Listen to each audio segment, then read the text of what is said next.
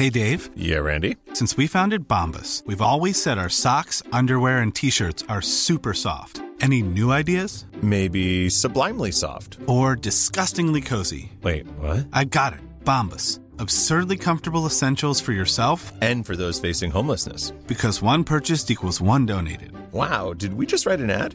Yes. Bombas. Big comfort for everyone. Go to bombas.com/ACAST and use code ACAST for 20% off your first purchase.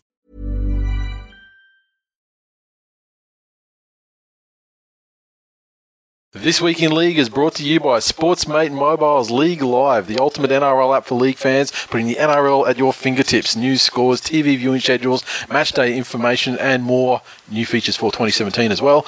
Search for Sportsmate in the App Store or Google Play to download League Live today. This Week in League. After a year of soul-searching, Kieran Foran returns to Sydney and the two most important people in his life, Eddie Hayson and Des Hasler. After the runaway success of Blake Ferguson as the Women's Round Ambassador, Todd Greenberg reveals the new Indigenous Round Ambassador, Pauline Hanson. Kevin Proctor and Jesse Bromwich inhale Sam Thaidays if it ain't white it ain't right philosophy with disastrous results. Plus, we look back at all the action from Rep Round of the 2017 NRL season. All and more This Week in League.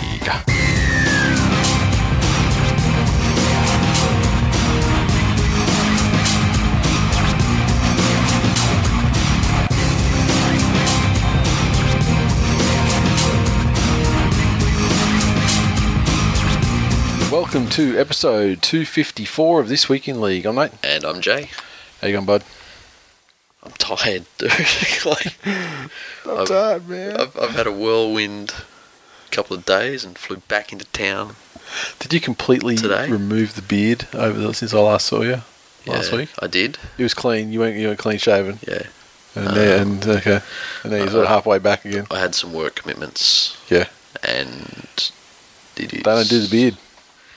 No, they do, but these were the people I was meeting for some reason are anti-beard. Okay. So I had to be clean cut and professional. Okay. Jeez. Discrimination. I know. That ain't right.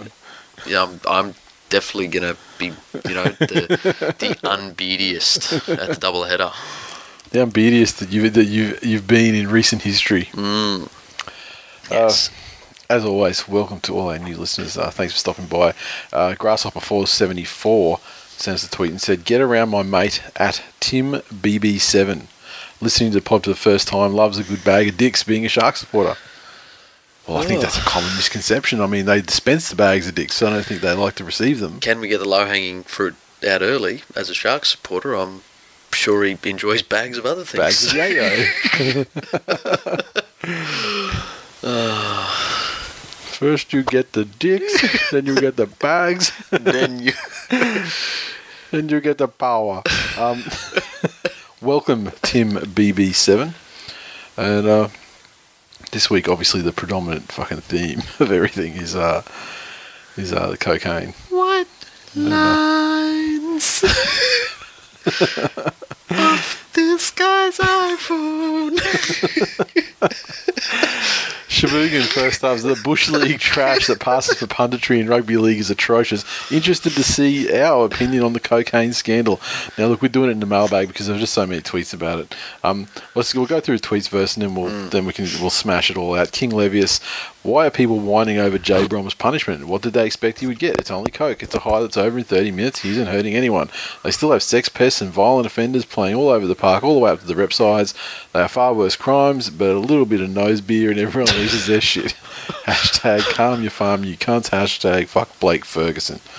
Leroy Brown, 1978. Bromwich and Proctor have been punished enough. I can't think of a harsher punishment than playing for the Kiwis.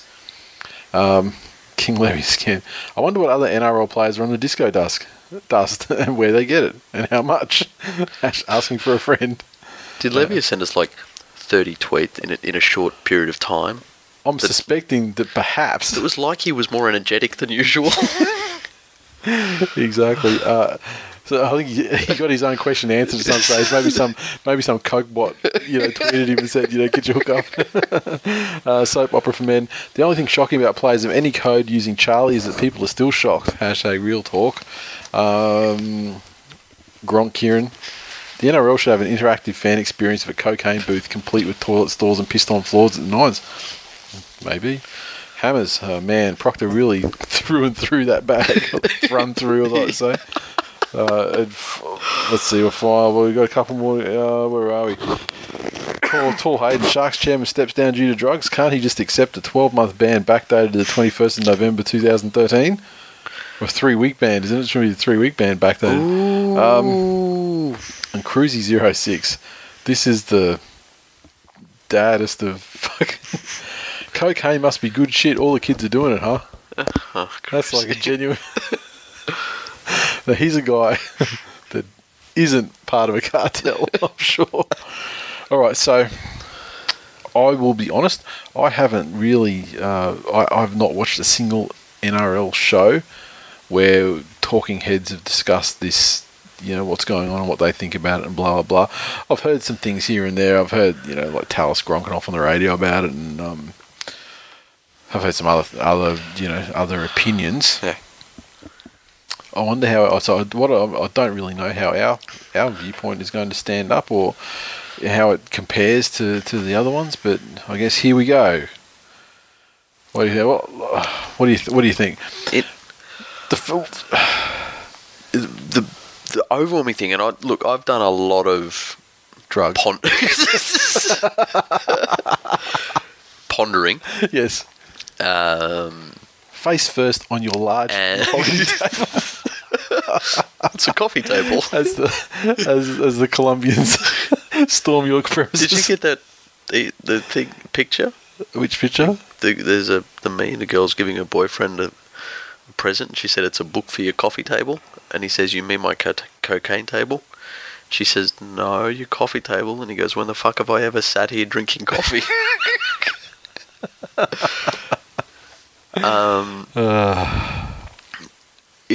It's a pretty divisive issue, and it's tough for there to be, with DV in the game, it's pretty easy to have the right opinion. Yep.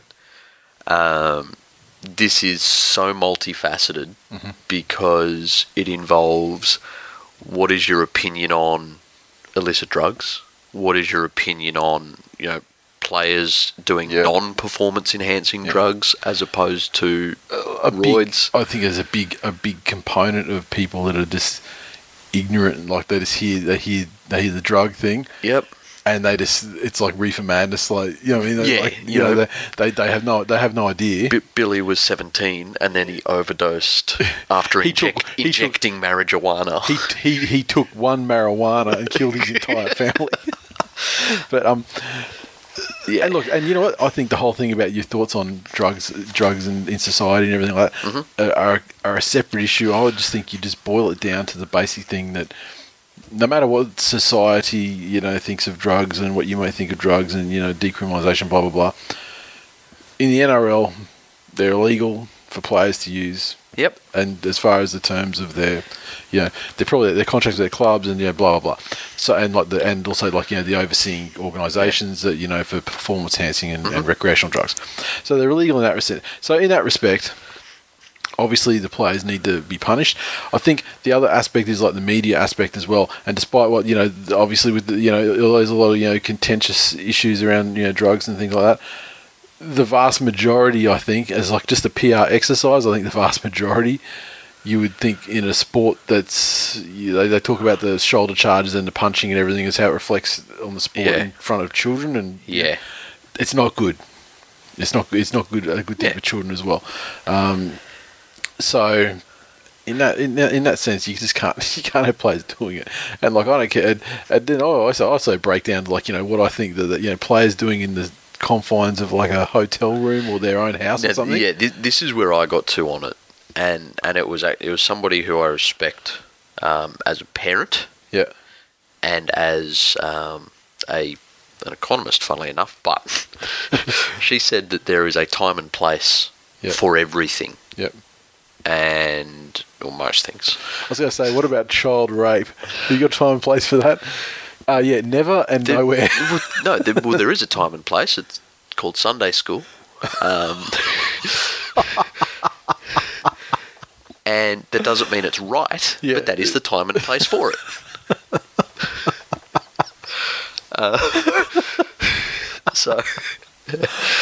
But it boils down to the players aren't making good decisions. Yes. In your personal life, if you are arrested by the police for possession of a drug, you would have to explain to your employer that you need time off, or you've been charged, or you're potentially going to have to front up. Yeah, that's it, and that will have ramifications in your personal life.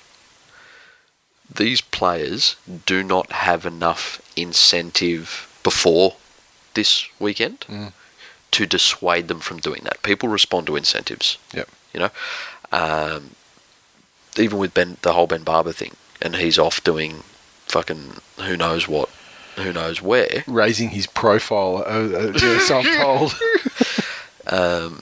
But it boils down to that cocaine is prevalent in parts of society that are more affluent. Yep. Right? Yep. It's an expensive pastime. The NRL didn't catch these people doing cocaine. No. The police did. Yep. So in every single occasion, it wasn't the NRL's drug testing regime. Yep. It was the police. Yep. So, I think it is that the players didn't have enough respect for their position in the game. Yep. Their position in terms of what little kiddies see. Yep. I'll add to that, though, I think it's up to parents of children that to be good enough parents that if your favourite player's fucking Kenny Bromwich, don't just go start fucking racking them up. Yeah, pretty much. But it's something that is a problem. I think one thing that's been severely ignored is the NRL's response to it. Yeah. And by the NRL, I mean the NRL. Yeah. I saw Greenberg interviewed after one of the rep games. Yep. And did everything, like fucking danced around. To make it not the NRL's problem, essentially. Danced around like a fucking 19-year-old on pingers at a Prodigy show. Yeah. But say, yes, we will do more testing and we will investigate more. It was almost as if he was saying, well, you know what? We think we do enough testing. Yeah. And we didn't catch anyone. Yeah. But the police have got these ones. Yeah. So, yeah, I think he could have come out, from the game's point of view, because that's what's been damaged at the end of the day, is the game's reputation. And look, I don't know for certain, but I'm fairly sure that the use of cocaine in the NRL would probably be on a percentage basis higher than everyday life, but that's because it's a higher percentage of high income earning young people. Yep. Now, but again, it's this decision making. When you make a decision based on risk and potential benefit, no matter what it is. Yep. Right? And there's different things that alter that. They're saying that they'd been on the beers. And so... That was a monumental fucking cop-out too. I'm surprised they didn't make those statements via YouTube video with fucking Shaggy's. It wasn't me playing in the background. Okay. So if having beers impairs your judgment so much... that you're going to try and fucking take a bump off a phone outside on CCTV. Fucking ass now. And okay, what else could that possibly look like you're doing? Yeah. I'm just... my eyes aren't great because I'm so blind. So I just need to have a real close look at this guy showing me some fucking World Star 30-second fights. If you're out there, shagging someone you've picked up in an alleyway, and then... You can pretend you're giving them the Heimlich manoeuvre. They were choking or something if you get busted. But, anyway, these cunts don't make good decisions. They make even less when they're on the beers. Yeah. Again, how much of a professional athlete are you? Where after a game, that's a tough game, and you've got to back up for your club the next week, the ones that actually pay your salary, you're out on the piss. Yeah, well, I mean, as we saw with Panthers down in Melbourne, I mean, you can't, after a game, they went, a couple of them went out. Yep. And they don't, and the clubs don't generally clamp down and say you can't do anything. Yeah. I mean, fuck, you've seen the Eels like last year. I mean, they in the post-game dressing room, cameras, they were busting out the beers and pizzas and shit. But yeah. And again, I don't want to go too hard on Cronulla, but Cronulla were, you remember with Todd Carney, the Roosters had him on a fucking tight leash. Yeah. They had a minder with him, and he had a curfew, and he had this, and then he ended up at Cronulla, and they said, well, no, Todd's a grown man, he can make his own decisions. Yeah. Pretty fucking apparent that sort of those decisions. In theory, what they said should have held correct for every single person in the NRL. It really should have. However, there are some people that have just exist in a rugby league bubble. Yeah. And they're absolutely fucking hopeless. Yep. And like we had Graham Annesley saying, the NRL, these rep weekends are fucked because the lack of supervision. Once again, these are like 25-year-old fucking, minimum. But even generally. that, the NRL has nothing to do with rep round. No. But like these fucking... Excuse me. These players are grown-ass men. At what point do you just say, look... Yep. Stop being fucking little kids. Yeah. And, sure, if there's a sanctioned team function at a hotel or something like that and you're having some drinks, that's great. Yep. Go for your life. Yeah. But honestly... It is this... Poor fucking decision-making like this. It's this thing that, they should be entitled to have a beer. Yeah. Fuck, the meet-up last year, I love a drink. Fuck, I had a couple, I believe. But... I'm told. It's not a right. There was a function on earlier today with an open bar. Yep. But I didn't partake. Yep. Because I'm showing up here tonight. Yep. That would have been great, though. I just kept it rolling. I would have put that bottle of Patron back down and got the party started. Twillies, mid-year Twillies. But you're 100% right. The thing they say, like, fucking the NRL's got a drug problem, blah, blah. You know what? If they fucking racked up in the hotel room and Damien Keogh didn't get fucking done with whatever he was doing and Kenny Dowd didn't get caught with the baggie, like, you know what? No drug problem. Like, and again, from everything, these guys were pretty much like, you can imagine the Benny Hill music playing behind them when the police walked into the clubs with sniffer dogs, etc.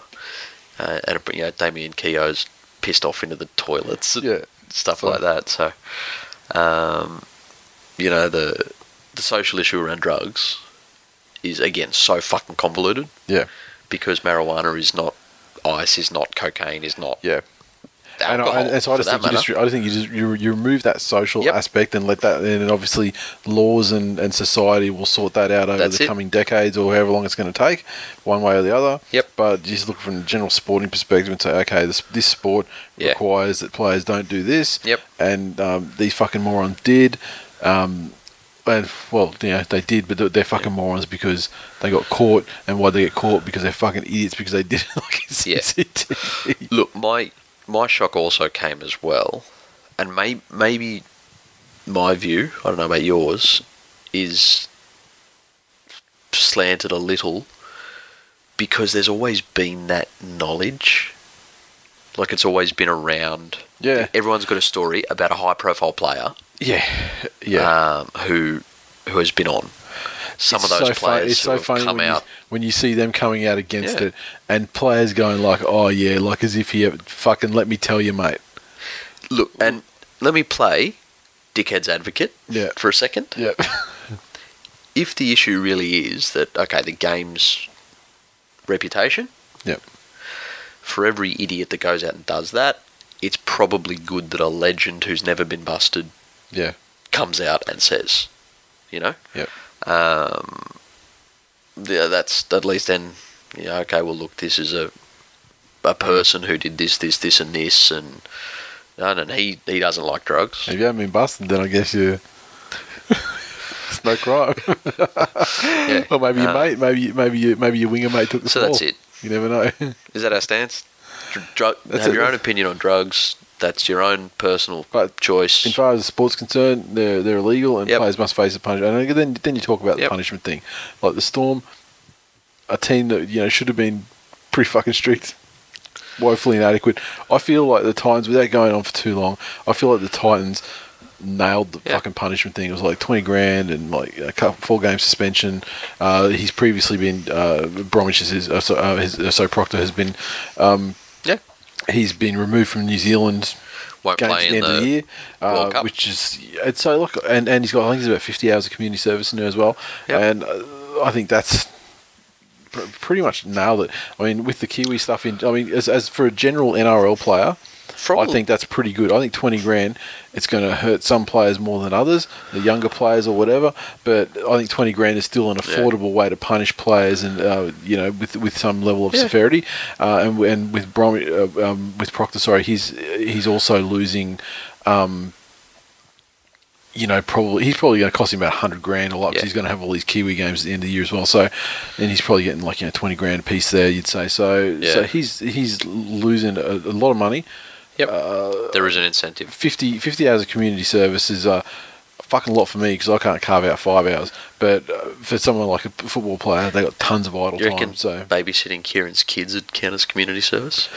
Yeah, I mean that's a bit far for him. To do that, right? Well, closer than his dad. At the moment, It depends when he has to execute that 50 hours. Yeah, again, the NRL goes on about education. Yeah, and that's their fucking key point. We educate everyone. I'll be educating Everyone's them. educated. Don't do it into the CCTV. Yeah, educate them on using like Silk Road or something. Because if you're going to do it, this is the other thing. People are going to do what they're going to do. Yeah. So if you're going to do it, educate yourself and be safe about it, or discreet, preferably discreet. Yeah. Because we're not here to preach. Yeah, exactly. Oh, we know. We know heavy fucking drug users. Who are perfectly contributing members of fucking society. Dare say upstanding members of society. Yeah. What's the Kevin Smith thing? Handle your high. Yeah, that's it. If you can handle your high, that's great. And that goes for anything. If you're a grog monster. Yep. That's. But don't sign a contract with a team in a competition. Yes. And do stupid shit against the terms of that contract. Yeah. And if you do, then pay the price. And I think that the Gold Coast have nailed it with the penalty. Yes. And wonder what they're going to do with that money. Have they said? I don't know. Maybe they'll funnel it into a new Centre for Excellence. Centre of Excellence. I don't fucking know. Yeah. Maybe they'll. Because that is my worry. Because like I said, people respond to incentive, and at the moment, do these kids and these other players in these teams understand that Kevin Proctor will lose X amount of thousands of dollars? They all know he won't play in the World Cup. Yep. But I really hope in the clubs they are saying he did this, and this is the monetary impact to him. Yeah. Just put it on Front Street. Yep. Yeah, that's so really. I think we can summarise our position as. Is it worth going into anything? But Sean Kenny Dow? Just another fucking idiot getting caught in public. It's the same. It's not the same situation as the other two, but it's the same thing. It's like it's like the same ballpark.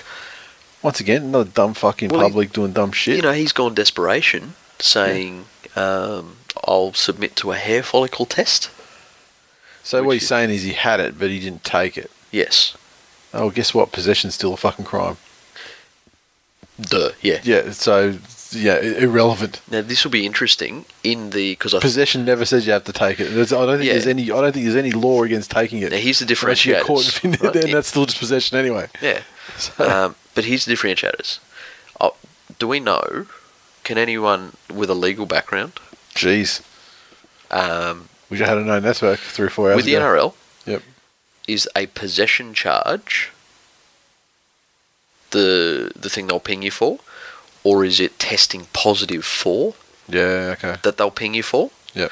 On the opposite note with the Kiwis, if a guy has it and he has it on his phone, and you bend down and breathe in, is that possessing it? Well, it's obviously taking it. And, that's it. And they could have tested him immediately after. And, but this is what I'm saying. All murky. These nuances. Yep. So, anyway. Agreed. Okay, moving on. The Cursed Chapo said, with the news that JT could be out for the rest of the season, is it safe to say the Cowboys might get the spoon? No, it's not, because he's not going to be out for the rest of the season. He'll be out for 6 weeks max. Things have changed somewhat since that tweet 4 days ago. Beerboy182, what the fuck, Titans fans, in episode 252? Simmer down, you underachieving NRL-owned free house rotting pricks. Only the Sharks do any bag of dicks handing out. That's someone's possessing cocaine. Yeah. Right up their nostrils. We're doing that tweet. R-pop, pricks bagging the Cowboys losing without JT are full of shit. Yes, they're nowhere near the same side when he doesn't play, but they're also missing their fullback and hooker, and their best prop, as well as already being short up front to start with, so Tigger, please. There isn't a side in the NRL missing their first choice 1, 7, 9, and 8 that would win games regularly, so just a little bit of perspective. Fuck up, your window's closed, no wonder they call you schlips, mate. Seriously. Well, have a cry. You know, the Tigers are missing their 1, 9, 7, and 8, aren't they? When I was reading those tweets, you know, all I could hear as background was like, "Cut my life into pieces."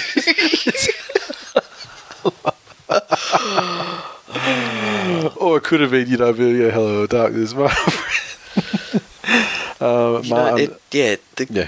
The Cowboys even half-ass an injury crisis. Yeah. Like when Penrith... But we know you got injuries and shit, but I mean, at the end of the day, you're shit at the minute. And not only that, it's showing you the guys that are injured, with the exception of Granville, and I mean, like, Coote's a fucking biscuit, so who knows how much longer he's got anyway, but Granville especially, okay, he's got a long and illustrious career ahead of him, no doubt about it. Yep. But with guys like Scott and Thurston and stuff, this is a very real and accurate teleportation into a future that's nearer than you think when you don't have those guys in your team. So imagine, Schlips, that you have dropped a basket and all of your fucking eggs were in that basket, and how disappointed you will be when your omelette has just cheese. So, you know, you guys obviously went big on JT. It delivered you a premiership. Mission accomplished. Back to the fucking cellar. Yep. With yous. Ma_Aaron, he retweeted some news about Charlie Gubb set for a New Zealand Warriors release with the Cowboys, a strong possible destination. So he said, "Put out your crayfish. Put out your crayfish." Is that like, you know how if you go to some Eastern Bloc country and you've got $3, you're automatically the richest man in town? And then, is Charlie Gubb now the smartest man in North Queensland? Quite possibly. The thing is, what the fuck is going on there now? I mean, like, Forum was always going, that's no big thing. But you're like Manu's thinking, like, I saw talk before we started recording, like Manu's looking at like leaving early or something. Like, it's just like, they're just jumping off at like every chance they get. Who's signing?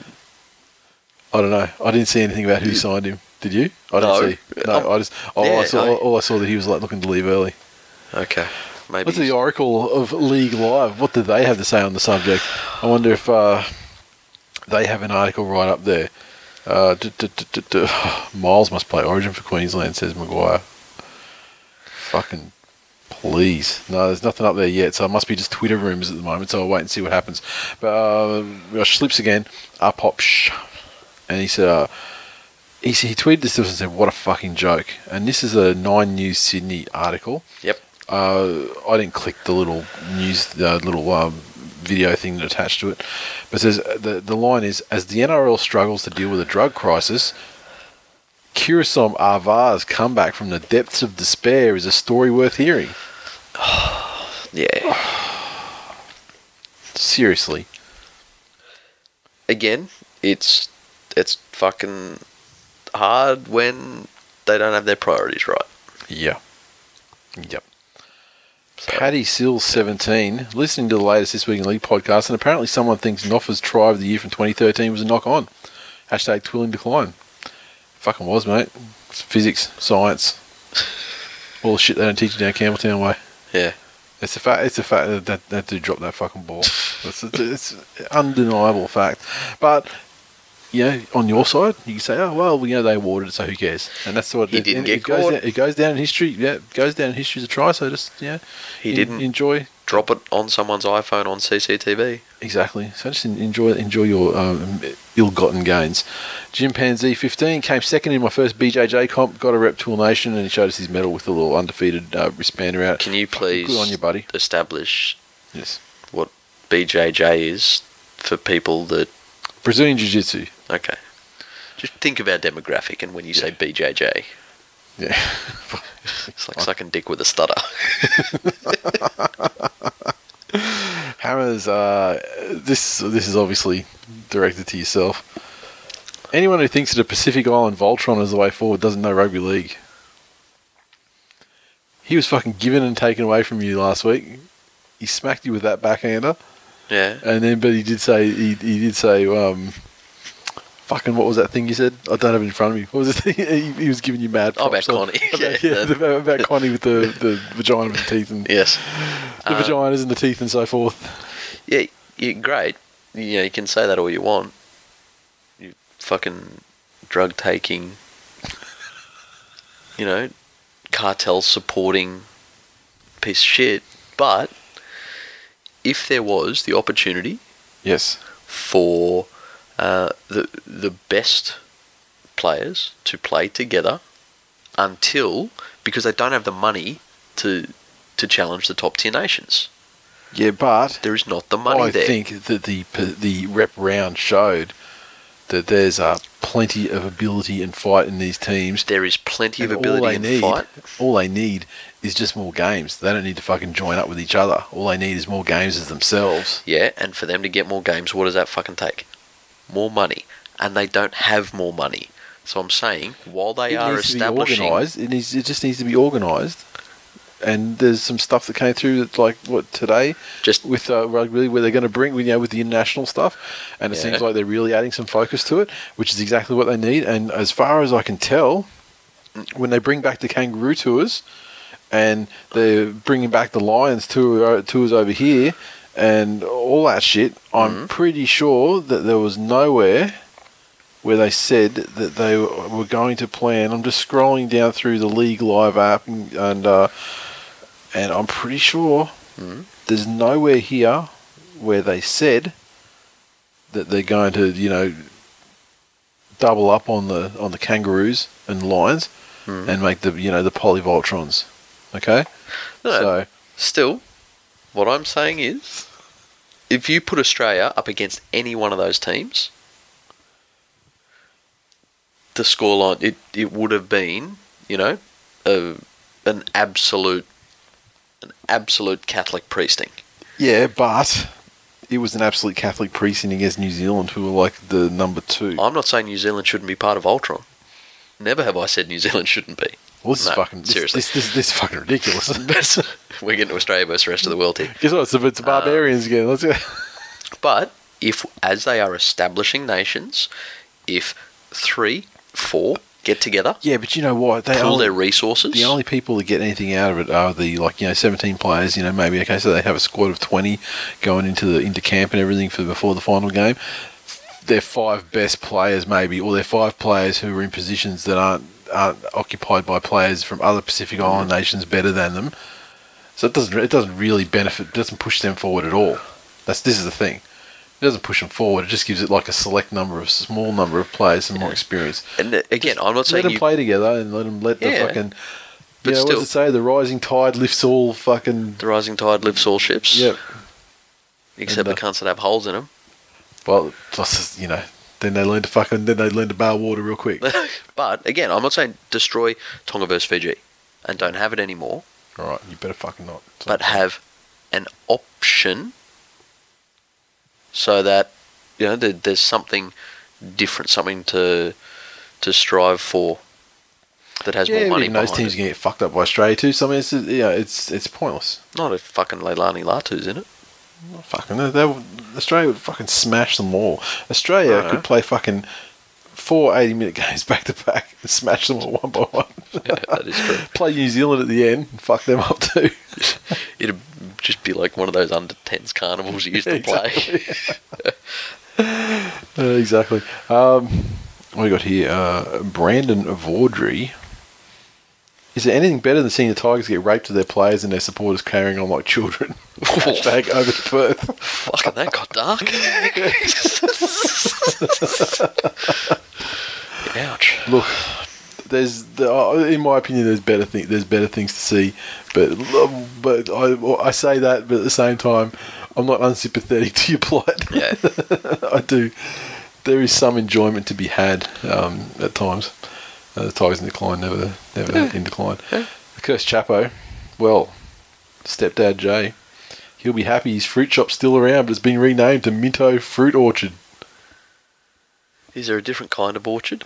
Minnow Fruit Orchard. Like, are you saying that fucking there is a possibility that people down there, as opposed to the fucking stacks of bald tire orchard. This is what I'm saying. Are you saying that some people may not know where fruit grows, or what an orchard is, or fucking where they are for that matter? Look, I don't want. Yeah, it's just a name, mate. Like, don't read too much into it. It's in Minnow. All right, true.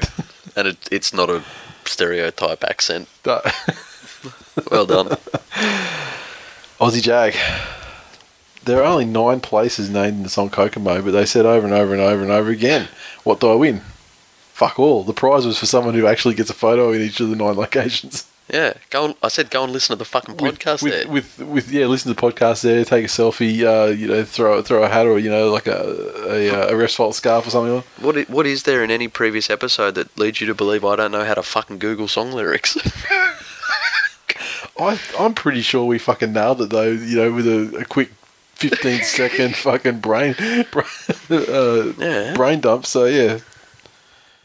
Yeah. So no, I'm sorry, mate. Like, thank you for tweeting, but you do not win a prize. Yes, no. For telling us what we already know. However, if you do go and listen to the podcast and send us a photo of you in each location, look, I'd even pay I'd pay out on just Kokomo itself, to be honest.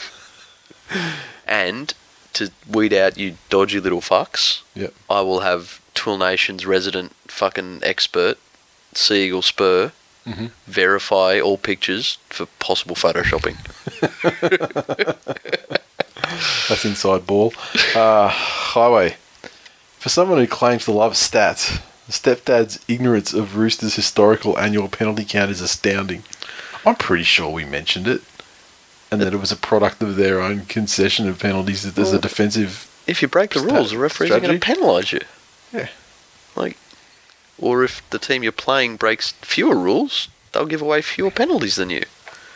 I feel, rightly or for rightly or wrongly, the Roosters they're the refs' fault champions. Yeah, they are. Probably about 4 years running now. I mean, this Penrith get a lot of publicity on the refs' fault front, because they got Wally Lewis of refs' fault playing for them, but for teamwork and consistency, I think the Roosters have got them.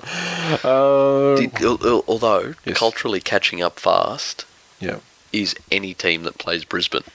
Yeah, but that's fucking rightfully so. South and the Titans in recent memory both been royally analled. Yeah, and Penrith.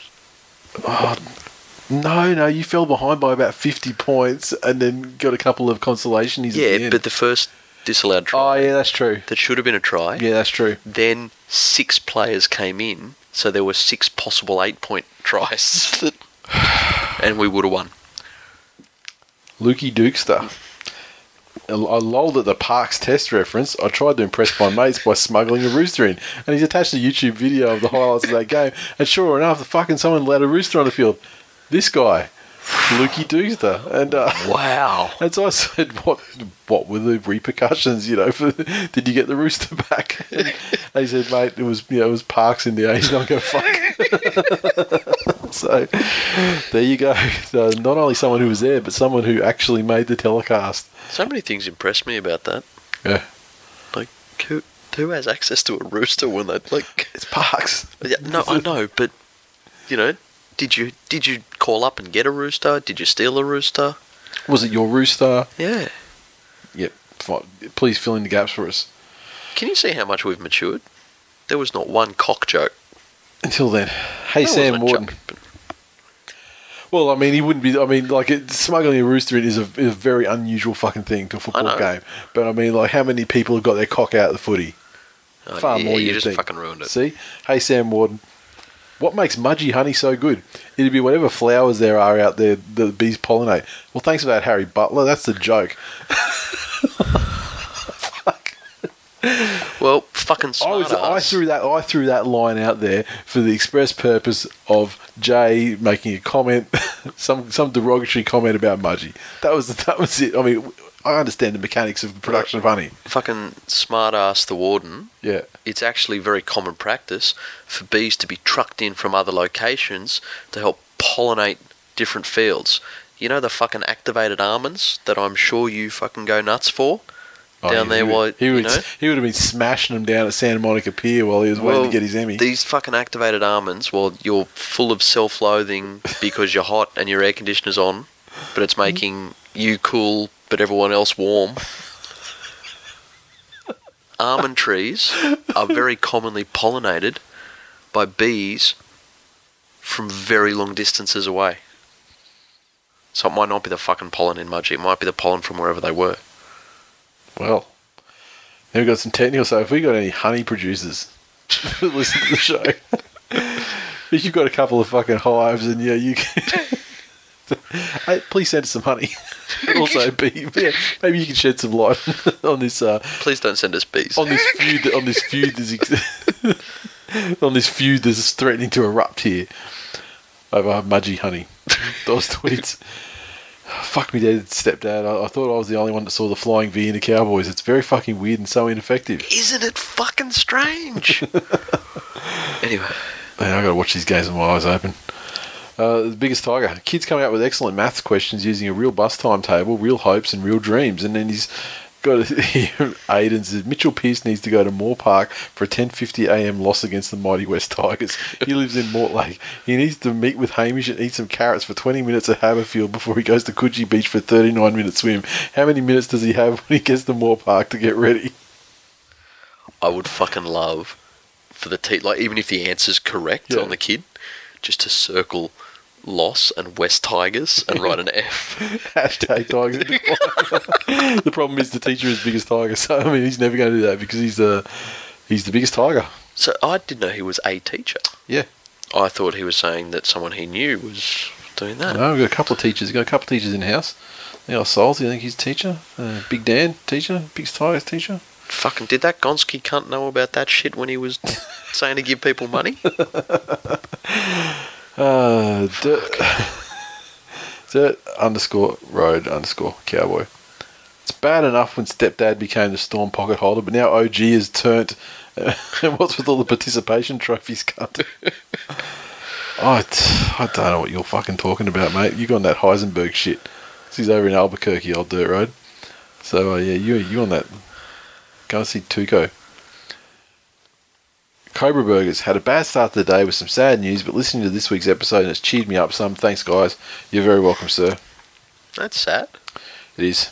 Hope you're okay, man. He's seeking employment in Melbourne at the moment. He's just moved to Melbourne, and so if anyone's got no ideas, fucking hit us up, man. Help a brother out in Melbourne. That's a tough job market down there. Normally you have to be a cunt.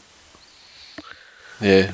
Well, I mean, or you have to have like the sharp head and the fucking glorious beard, and I'll go well there in Melbourne. Just walk in with no clothes off, and have them there on hangers and say, "I'm a deconstructed employee."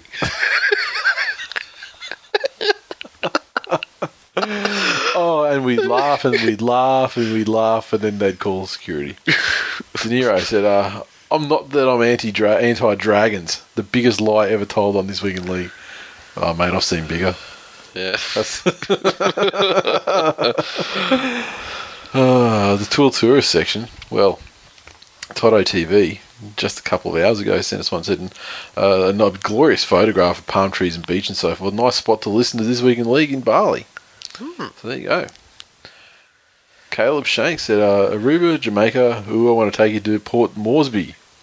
This is his Tool Tourist entry. Fuck. What rhymes with Moresby?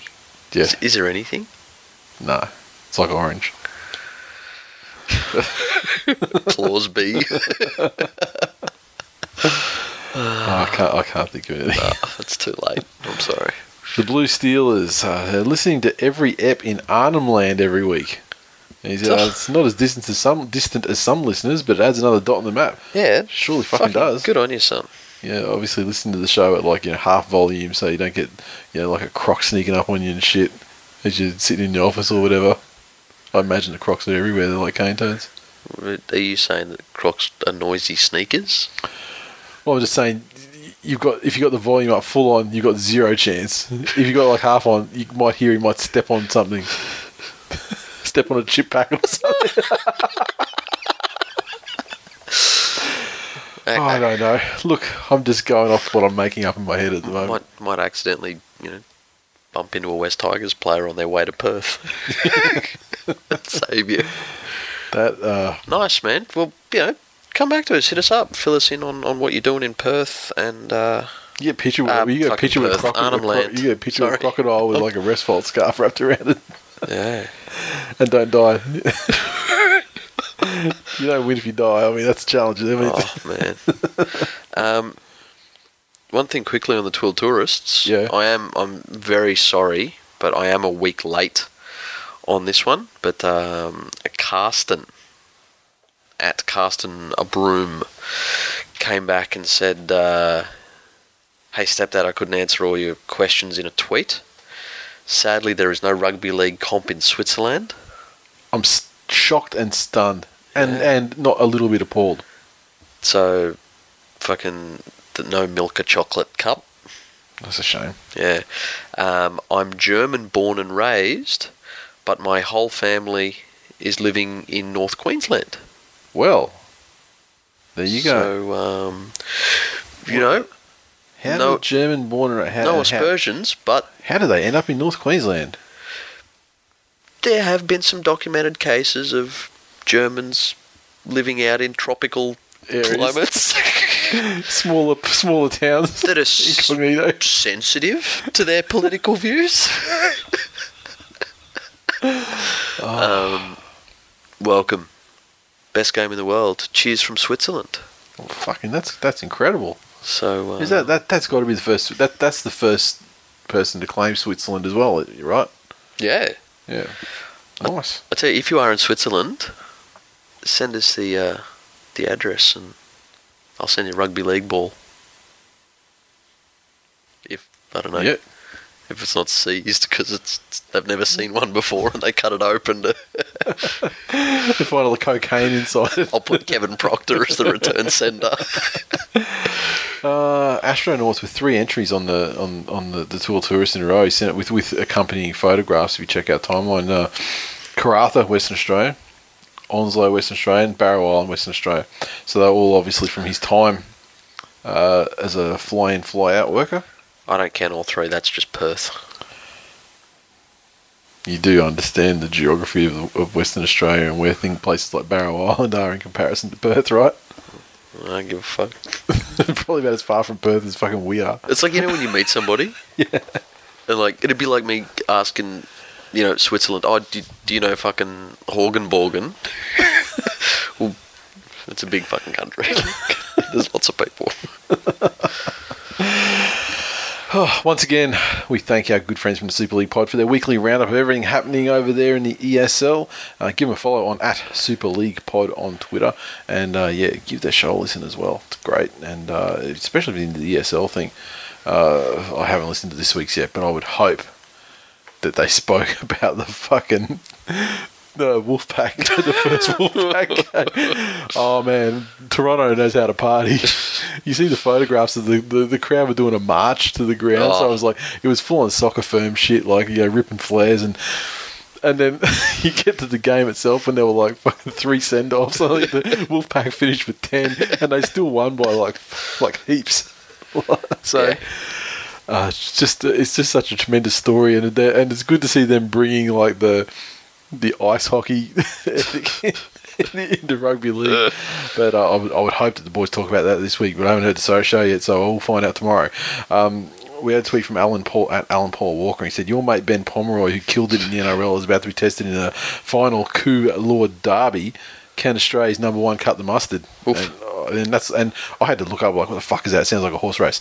I ended up looking it up, and it's basically the final, like the Premier French Rugby League final game. I don't even know who Pomeroy played for, but French Rugby League. Yeah. Big on the surrender tackles. Yeah. Surrender. Oh, surrender. except there's not like a dominant tackle, and it's like actually like it's a good thing. It's what you aim for. The dominant tackles, not so much. Surrender. Oh, it's big. It's it's hard to adapt to the coaching style. They just offer them 10 extra metres. And they're cheerleaders.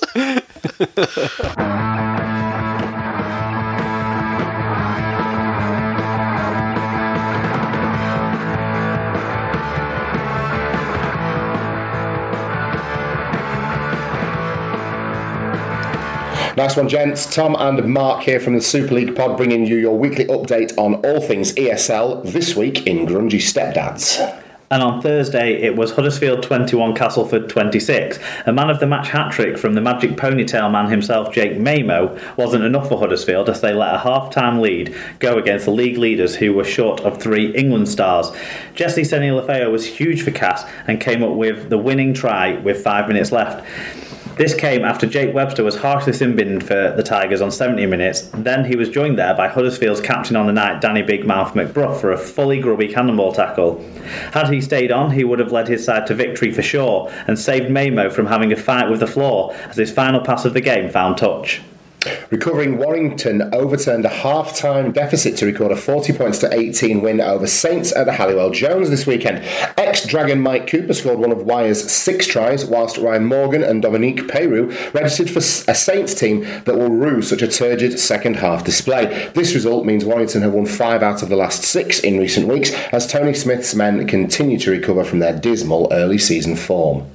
Also on Friday, it was Wigan Warriors 16, Salford Red Devils 31. Stand-in Salford fullback Niall Evalds was in top form in an all-around strong team performance as the Red Devils downed your world champion Wigan Warriors away for the first time in over 20 years. Some wife-beating cunt was also a standout, while some race-hate spouting cunt sat out the game, his second of his 8-match ban.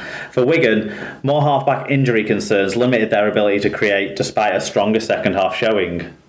And on Saturday, Leeds' Perpignan smash and grab strategy paid off once again, as the Rhinos were able to escape Perpignan with a 30-24 win over the Dragons, who lost their grubbiest talisman Greg Bird early in the piece due to an eye injury. Matt Parcell and Adam Cuthbertson continue to look good for Leeds, who won this courtesy of a late Danny Maguire try, after Braden Williami and Remy Casti had contributed to the Catalan cause. Also on Saturday, it was Leigh Centurions 26, Wakefield 40 in the end. A game of 3/3 at the LSV. Wakey led 20-0 in an opening spell that included a Milky Bar Miller try. After 50 minutes, it had become 26-22 to Leigh, including a strong game by Glenn Stewart in what has otherwise been an early retirement season for the gift that has stopped giving. Some Leigh trademark ill discipline helped Wakey get back on track, though, to finish up 40-26 to the away side. And in the final game of the weekend, Widnes really showed their middle 8 credentials by letting an 18-point half-time lead go against Hull FC. It finished 22-33 in favour of the visiting Black and Whites, who were helped out by tries from Carlos Tumavavi and the ethereal Albert Kelly. For Widnes, Fatty Arvan and Chris Houston crossed, but letting 18 points slip is criminal, and Widnes fans should be very worried indeed. The table stays as it was a week ago. Cass lead from Hull. Salford and Leeds sit behind. Wigan and Wakey are chasing the top 4 as Catalan and Saints hold on to the top 8 just. Wire are closing in, but things are a little more forlorn for Huddersfield, Leigh and Widnes. Next week, Super League takes a break when we'll be bringing you updates from the Challenge Cup. No memberships. I know I was supposed to have them up on the weekend, but I was fucking slammed. I just could not get it physically. Could not get it done. But I have been making severe progress on my, very good progress on the shit that's been slamming. So I will get it up. I've carved out a chunk of time tomorrow with which to finalise things. So I'll be doing that, and certainly the members will get an email, and be able to do the early adoption thing, and and then we'll get it going. Otherwise, everything's pretty much all in readiness to go, and looking forward to it. And I guess also just a reminder that this Saturday coming up, which is the 13th of May. In Brisbane, there's a double header. The Titans vs Storm game starts at 5:30 p.m, I believe, and the Manly one follows. Manly Broncos follows at 8, and we will be Hotel LA, kicking off around 3ish, I would say. And come over, have a couple of drinks, introduce yourself, say hi, and hopefully we get a few bodies there.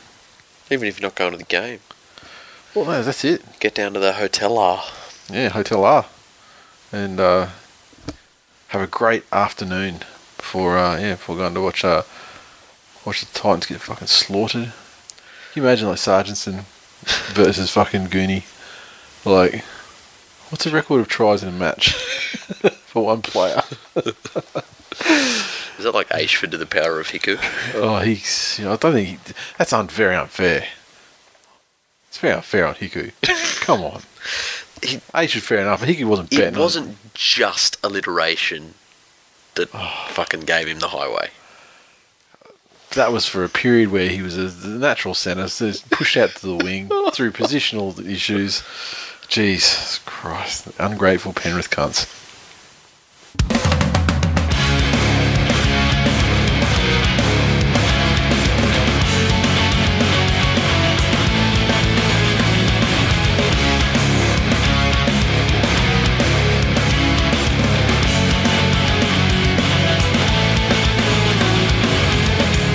Okay, news this week. Obviously, the cocaine thing. We've done that. Had to bring that forward due to the sheer number of tweets that we received on the subject. Other small little things I just wanted to talk about real quick. Four into the Bulldogs, 3-year deal. They're saying, about $1 million a year. Great deal for foreign. Yeah. Because, hey, $1 million a year. The Bulldogs, I just wonder. What I wanted to ask you was, right now, how many games a player going to play in a season? You take finals out of the equation. Yep. And you'd think that over the 3-year contract, he's going to have, with some finals and stuff, let's say he's going to have about 85 potential games he could play. Yeah. Okay. How many of those does he play? Is he shouldery? He's fucking broken down. He's shouldery. In my opinion. Yeah. I think that they'll be lucky. I would say they get lose 50 games out of him. I reckon they lose him for minimum 6 games. Yep. Each year. Yep. I don't know if this is a true statistic or not, but I feel like I saw that he hasn't played more than 15 games in a season for some time. In which case, I guess they're only getting 45 out of him unless they make the finals. Yeah. But, interesting. Look, I mean, him joining Des, that's been a thing since 2012. Yeah. Yeah, every single time they speak, and every time they talk about him potentially going to Dogs, and it's finally happened. Can Des keep him on the straight and narrow? Look, here's the thing, we've spoken before. Yep. Is Des Hasler the coach that says, this is what I have and I will figure out a way to make it work? Or is he the coach that says, this is what will work and I will cram what I have into that? Well, he's kind of the guy saying that what I have isn't working, so I'm going to buy foreign and I'm going to buy Aaron Woods while he's so yeah, we shall see.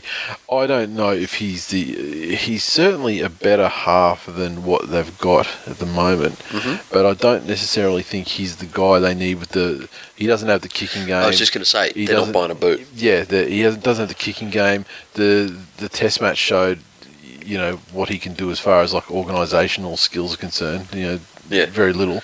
And so I just wonder if he's the player they really need. Although, saying that the Dogs won't have a Reynolds, that it may be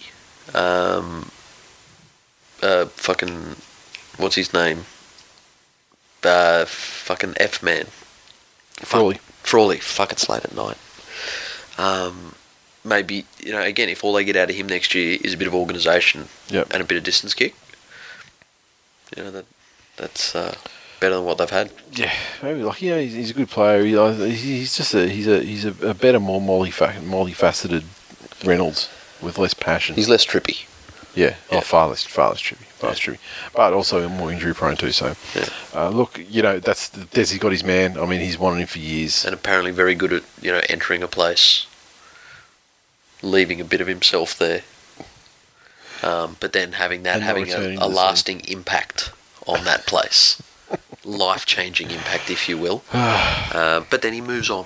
Yep, very quickly, Teddy to the Chooks finally happened just after we let the show loose last week. Worst kept secret in rugby league. Worst kept secret. It's funny though because it was all the rage. It was all the talk at the start of the season that Teddy was going to the Chooks. Then it died right down because it seemed like the Chooks are getting things moving and the Tigers are playing. They're starting to show some form. Cleary's on board. Blah blah. They're winning some games. Yep.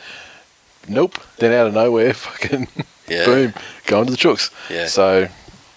A lot of salt from all these companies. I was going to say, if there was a Twilly at the end of the year for most salty moment, at the moment it would be Cronulla's Bird announcement and Tedesco's Cleary comments. Yeah. I think. And it's just like such a comment. Like, if they hadn't put a deadline on me, I wouldn't, fucking can't. You had fucking, he had that contract in his hand months ago. Has there ever been a player who has said something along the lines of, I have a limited amount of time in my career, and I need to get as much money as I can?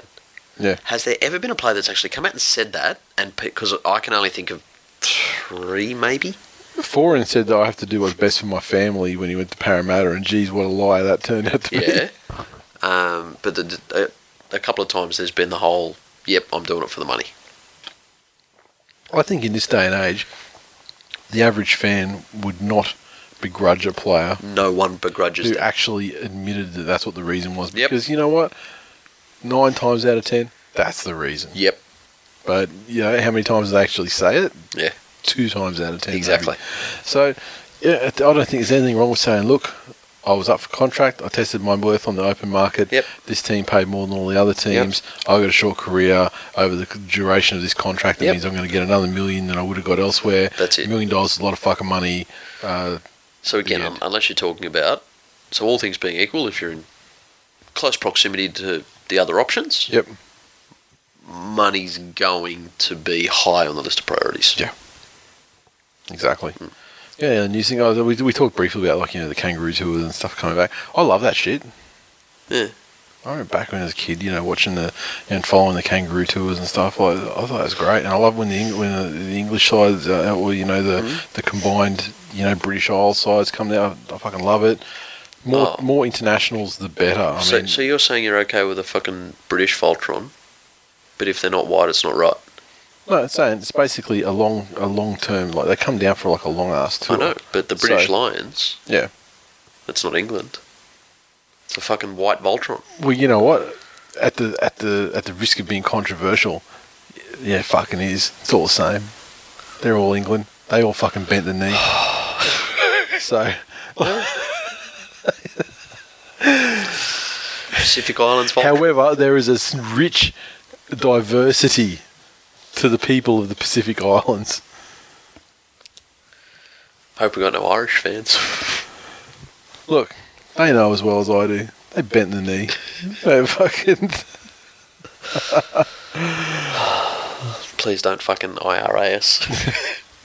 Look, if you contribute players to the British Lions, then you're fucking bowing to the fucking British Empire. There is, and don't let me. There's not much fucking lower than somebody who is not English getting involved with a team that's basically England.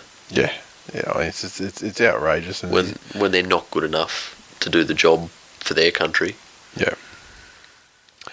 There's just a problem. I mean, I'd love to see them, come over as a massive group and maybe play, but then get some individual games out there with the various countries. But then you're talking about a touring team of touring squad of 100 people, which is ridiculous. I don't like your fucking chances of tours with rugby league's obvious stimulant out of the equation now and player burnout so high on the table.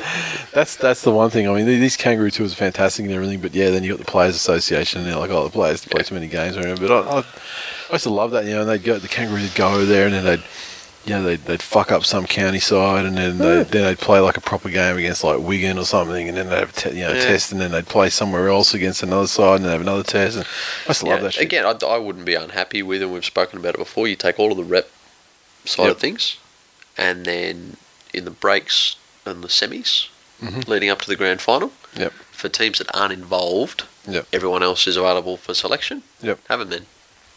That'd be a fantastic end of the year. Yeah, exactly. And like I do like that they're looking to reinvigorate or double down on the international game a little bit and try and get some more games going. Really, I mean it's good. It's good to see. I don't really have any other news I want to talk about. How about yourself, Jamal? It's so funny. It's not funny. I feel for the guy. That part's not funny.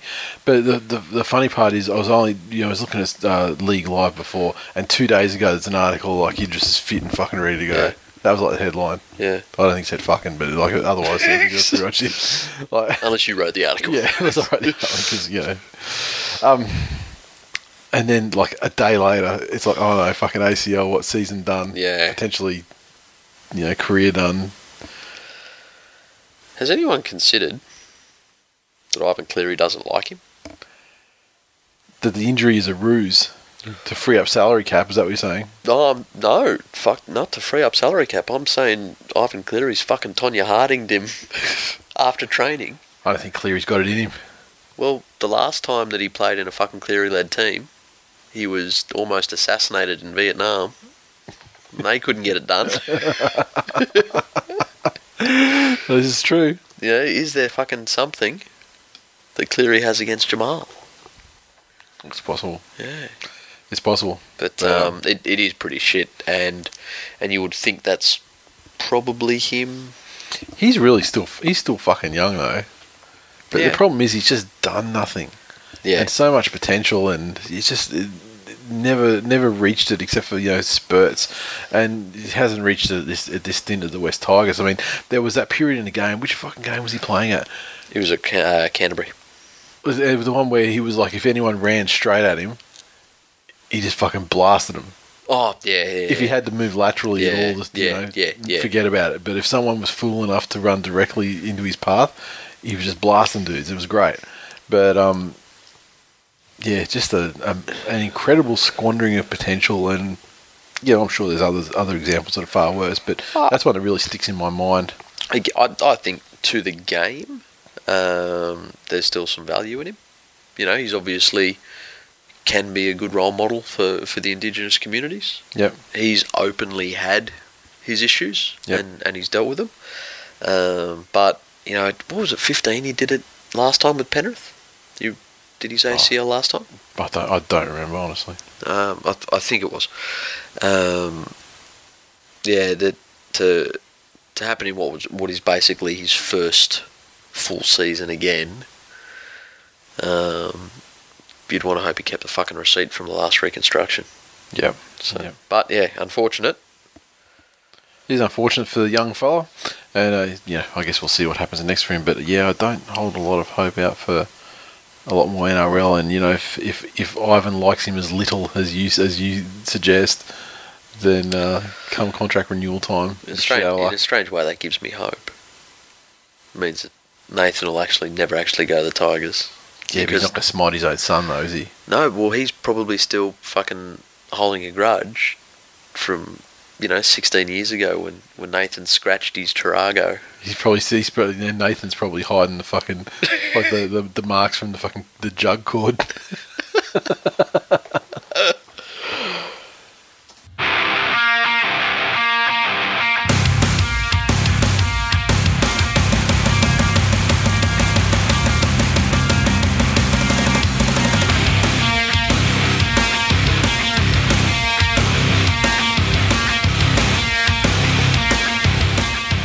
This Week in League is brought to you by Sportsmate Mobile's League Live, the ultimate NRL app, putting the NRL at your fingertips. News, scores, TV viewing schedules, matchday information, and more.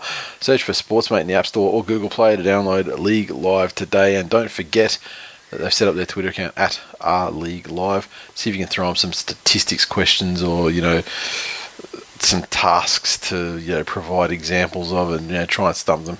I'm sure they love it. Yeah. It doesn't take lots of time out of their day at all. No, not at all. Yeah. I don't know. Did you pick up any stats that sent the blood rushing? I did look again. I was just so impressed that they had a dedicated representative round still set up. Yeah. You know, a lot of other info sources take breaks. Yep. But they have a dedicated section on the app where you can go back and look. And it was, you know, even the under-20s match. Yep. Was there as well.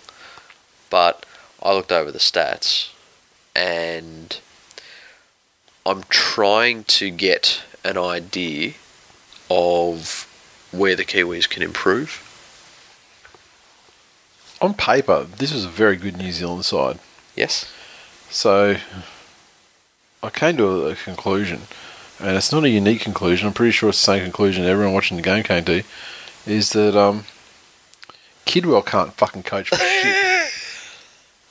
However, it is uncanny, and I encourage everyone to download League Live and go and have a look between the Australia-New Zealand under-20 stats Yeah. and the, what do you call it, first grade stats. Yeah. Kangaroos, yeah.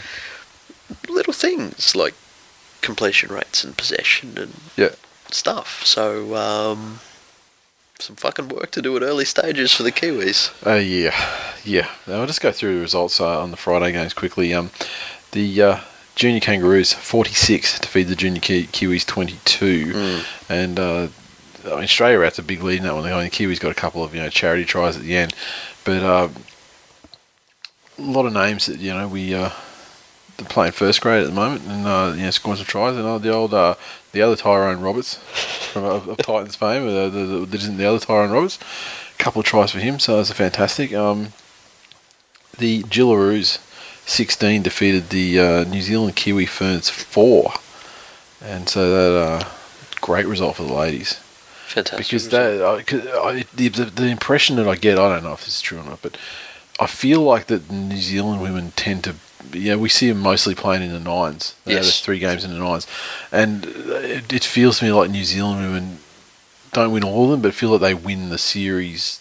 Yeah. More often than not. Yes. And so it's good to see, in a full game, the girls, like the defence was fucking ridiculous in that game. But well done to them. And Australia 30 defeated New Zealand 12. Far not reflective of the game at all. I mean, there's some massive charity tries given, including one that was a fucking charity try from the bunker. Decent crowd down there in Canberra though. Getting to the cold part of the year, and nearly 19,000 there in attendance. Yep. Our tries though: Dugan, Ferguson, Will Chambers, Tyson Frizzell, and Jakey Turbo, and Thurston 5 of 5 conversions. New Zealand had Mannering with the charity try, and Tuivasa Sheck with the try, and Kahu 2 of 2 conversions. Mate, this Australian side I thought was second string at best, with the obvious exception of positions like Jonathan Thurston and so forth. Yeah. But fucking we shredded them with ease. Yeah. And great regularity. Yes. To have a commanding advantage at half time. And New Zealand they were never at any stage in this game, and it's such a strange thing to see because in recent years it's been very competitive. Yeah. With New Zealand often getting the upper hand. Look, it's said everywhere. Yeah. New Zealand will do better in a multi-game have time to tournament. Yeah. But the one thing that struck me with New Zealand was continuity. Yep. They weren't able to build anything because they've got the talent there. They've got your Johnsons. They've got Sheck. But whenever Johnson would discover some little gaps, and this was on the Australian team. Yeah. Australia would plug them. Yeah. So, generally Johnson will take. He'll sort of probe. Yep, that's there, and I'll exploit it. Yep. Australia saw him coming. Yep. So they shut it down and just made sure the gaps weren't there for him next time. My biggest takeaways out of this one, and I know he got man of the match, so it's not a shock to praise him. Yeah. But Matt Gillett, Yep. If there was one footballer that you would want to show to young kids as to how to play the game, that his performance in this game would be it. His tackles were massively physical, but they didn't leave the rest of his line exposed. Yeah. His runs were hard and on great angles. He was just absolutely outstanding. And the other point I've got here is Trent Merrin. It's fucking Merrin. Played about as well as his form in the NRL rounds to date showed us. Look, again, the two blights on Australia, like the fucking butterfingered cunts, was Andrew Fifita and Valentine Holmes. Andrew Fifita, though, in his defence, well, no, there's nothing defending those fucking drops. They're absolutely atrocious. They were Hunt-esque. But he's some fucking good runs in that, though. I mean, he had something to show for the game at the end. You know. Yeah. Look, but some of those. Yeah. I said to Sharky Dave on Twitter, Merrin's metre to error ratio probably still didn't get him over Fifita, but with no errors. And then he's the one that's dancing around like a fucking clown in the dressing room afterwards, and the NRL's putting that out there, like, for us to see, like, okay, exactly. The only last point I've got here, with all the fucking cocaine news this week, has anyone considered the fact that Josh Dugan is a morphine addict? Well, he's just like purposely getting injured to get the green whistle. Everything he fucking can to get suck on that green plastic dick.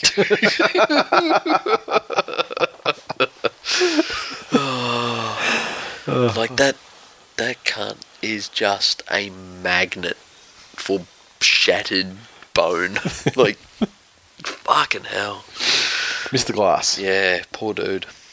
Get well, dudes. Look, tremendous victory to Australia. I love beating New Zealand. At one point, the passion goes out of the international game, and you're like, whatever. Australia's going to turn up, and it doesn't matter what they do, they're going to win. Yeah. They might struggle all the time and just put it away late, but they're going to win. And then New Zealand actually started, getting some wins on the international stage, winning a couple of tournaments and being, the dominant side there for a couple of years. Yep. But then for Australia to come out and just fuck them up like this again, it's just, Yeah.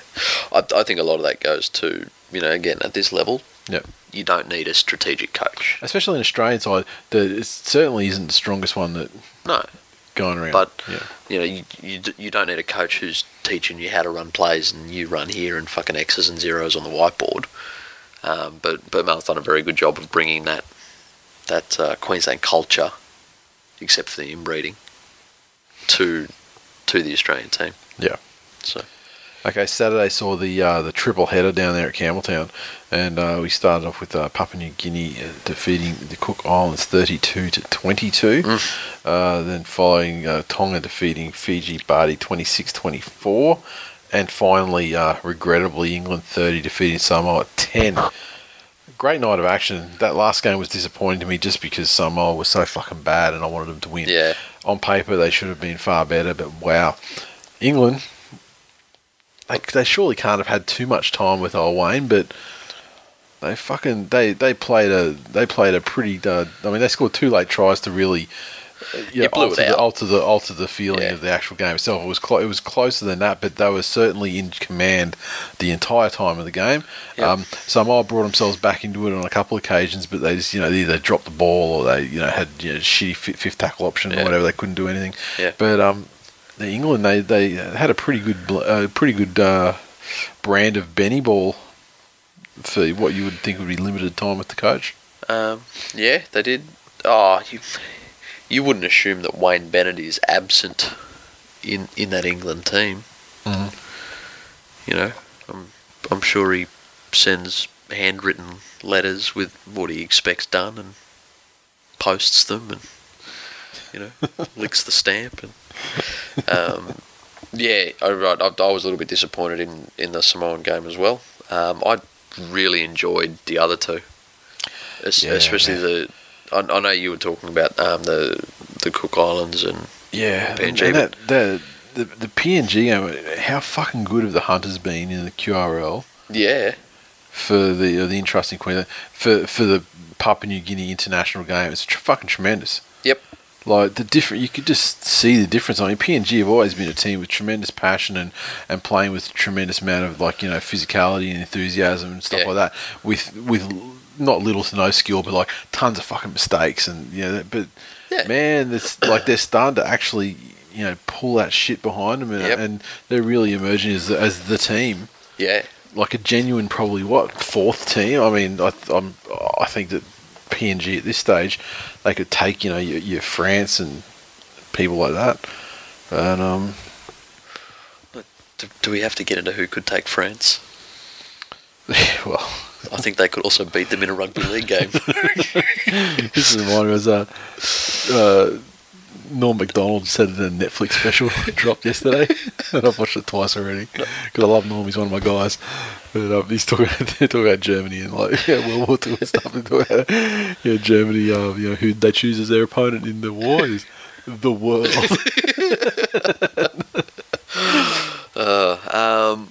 Look, I've made a conscious effort this year to enjoy rugby league. Yeah. I'd found myself gotten very bogged down with the stats and the Storm style of play and perfection and just clinical stuff. Why would you do that to yourself? I don't know. This Tonga-Fiji game reignited fire in my heart. I love the contrast at the start. And like Fiji are rocking out the hallelujah, hallelujah stuff. And then Tonga are coming out with, I'm going to fucking stab you cunt stuff. That's fantastic. Well, you look at no one completed over 70%. Yep. And again, these are guys that don't play together every week. And it's probably the most negative thing you could say about these games is sometimes they're frustrating, which is like with the drop ball and whatnot. Yeah, you know what? I find those sorts of completion rates frustrating in a club game because those guys train together for months and they should be doing better than that. No, but just as a game though, it does like stifle the flow at times. But there's so much other good shit going on. Because there was so much, especially Penrith contingent in these games. Yep. The way those cunts performed, and they didn't drop any less ball. Yep. So I can't talk about that. But the energy they showed, the enthusiasm they showed, the way they were aware of where their teammates were in defence. Yep. Like, I didn't think there was any way for me to fucking hate on Griffin this round. But thank you, Tonga and Fiji. Yep. Fucking hell. What are you doing? How can they not be doing that week in, week out? But no, I really enjoyed that game. Fairy tale end. Epic game with the great finish, the go-ahead try at the death. So fantastic. And Samoa versus England, I guess we've had our say on that. And then so we come to Sunday and the City Country game in Mudgee, the place of exceptional honey, so I've been led to believe. Yes. And City 20 defeated Country 10. And if this were a genuine Origin trial... It was the NBN Cup. The NBN Cup, as in the regional broadcaster? No, the network that's fast in the city and not very good in the country. Oh, tremendous. Well, City, they put on a great defensive performance. I mean, Country had it. They were, the lead was only, was it 4 or 6? Yep. I think it was 4 for a large part of that second half. And, Country had them under the pump, but they held strong. Look, I don't know if there's a lot to say in terms of Origin selection because it's not a genuine Origin trial, but I mean, you would be bringing Adam Elliott into the mix somewhere. Tamou, obviously, he played pretty well for the most part. Gow with that first try, that was amazing. Like, I always love Gow. He spent some time at Manly, and it's just so funny. Like, see someone, if anyone had him as first try scorer in a City Country game. Jesus. Brycey, I mean, he got the last try to ice the game, but it was right on full time. I mean, the game was done anyway. He did have the final word in. He did have the final word. Killing the concept off, you could say. A concept that never really had the chance to go full term. Fucking 100 years is okay. That's a decent term. What did you make of Gallen taking that last kick? They're like, oh, Gallen, he's received the honour of doing the like. Yeah, no, he made the decision. Yeah. Look, it's a bit fucking look at me. Who would have been in that team if it wasn't Paul Gallen? What do you mean? To take it? Yeah. Well, no. Whose spot did he take? Oh, I have no idea. I have no idea because remember this is a team that couldn't even name 17 guys. Look, and if he wasn't available, they probably just would have played Moylan in 8. But I don't think Paul Gallen's meant that much to City Country. No, not at all. I mean, and I do respect what I found odd. Well, I do respect his decision to play in the game because he hasn't. So it's like almost like I've retired from the other, but I'm going to try and give back to this one. Yep. That part I applaud. That's 100%. Fine. But I just felt that the whole taking the kick thing was just really look at me. Yeah. Like a real grandstandy sort of fucking not selfish because it only became a big deal because it was him doing it. Paul Gallen is not to City Country what Preston Campbell is to the Indigenous All-Stars, put it that way. Yeah, that's right. That's right. So it wasn't some lovely bookend to the concept with him taking the kick or anything like that, not at all. Please pick Cook for fucking hooker. I'd be fucking happy with McInnes. Yeah. Both those guys played okay.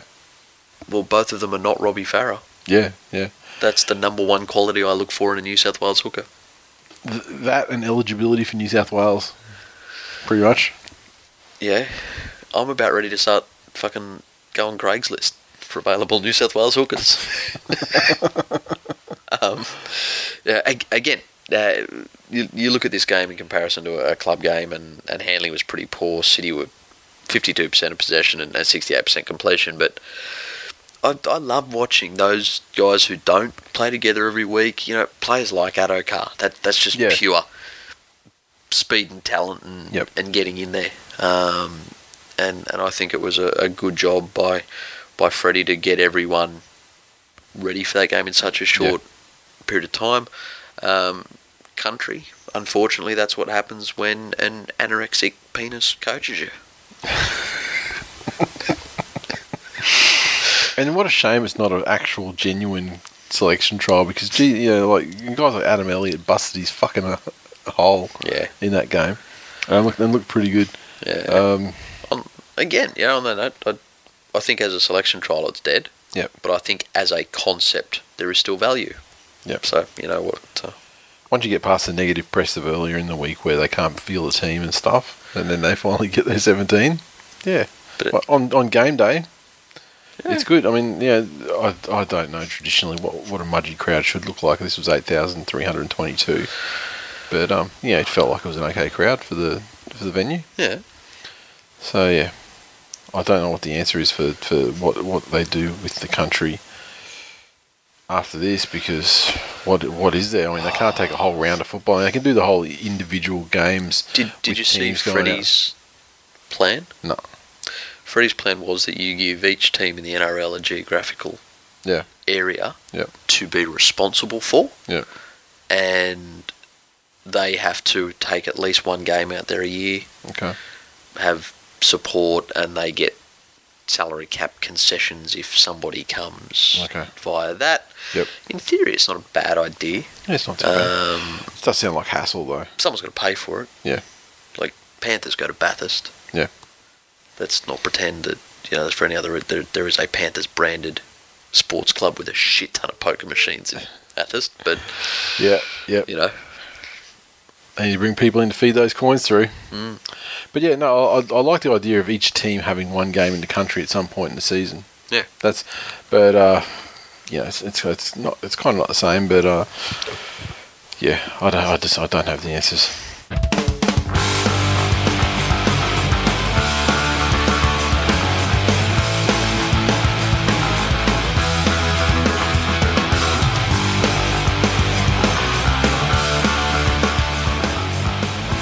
Once again, we welcome back our friend Nat Sinclair for the Ask Nat segment, and we've got a bunch of questions this week. But before the other guys have their turn, the big question that I have this week. Well, first, how are you? I'm good. How are you? I'm great. A week off from we know it's been tough for you. So yeah, I had a really good weekend. Stress-free weekend. Yeah, it was beautiful. Nothing ruined it. Yeah. So good time. Did you watch many of the rep round games? Yeah, I did. I watched the Australian game and I watched the country game. So, yeah, it was good to watch. I love footy and I love watching teams beside my own at the moment. Yeah. So, no, it was good to have those. Yeah, they were good games. So. Yeah. No, they were very good. I mean, some were better than others. I mean, I was disappointed with the Samoa versus England game, but I think that's because I wanted Samoa to win. But, yeah, I thought they would win 100%.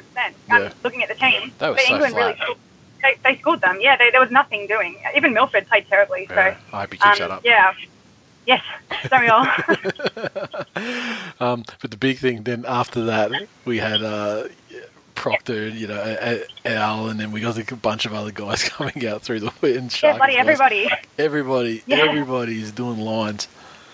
So Yeah, good I on guess them. the question is, we've seen. Are you aware of the punishment that Proctor has finally been given Yes. by the Titans? 4 weeks and 20K. Yeah, 20 grand, and like he's still not. Yeah, he's stood down from his role as co-captain, and there's like I think it was like 50 hours of community service in there or something as well. Yeah. Look, for me, I think that's probably okay. That's for first offence and everything, and that's pretty decent. And he's not going to be playing for New Zealand at the end of the year as well. And those That was a great call from New Zealand. That was a massive call, and it was a fantastic call because that really put their aspirations to the title in like a bit of disarray because they are fantastic players. Obviously, one was the captain, and for them to show that they don't care about that, like they take it seriously, and it's not about their culture. That was a huge thing for them to do, and I really liked it. Yep. And also, Excellent. and with the removal of those tests as well. I mean, he's he's probably going to be out about 100 grand as well from this whole. Oh, absolutely. Whole And this does matter, for them towards the end of their careers as well. Like, I think it was excellent for them to do. And it's just, generally, it's embarrassing. And they deserve to be embarrassed right now. So, I really liked that they did that. I really appreciated that from them. Yep. Well, so that's okay. We're agreed on what the standard punishment should. I think the Titans have done a really good job in setting the standard for what it should be. Even if the player in question wasn't a test player, I still think like 20 grand is 20 grand is a drop in the ocean for like a Thurston. But yeah, exactly. But there's probably other sanctions that he would get, in addition, like representative ones and things like that. Anyway, but I think it's a fairly decent benchmark. I think for a baseline penalty for any player. I think the problem that we do have is because, like, I bring up Mitchell Pearce. Yep. He got 12 weeks for what he did, and looking back on it now, that was disgraceful that he got that punishment for that, because what he did was, there was actually nothing illegal at all about anything that he did. Exactly.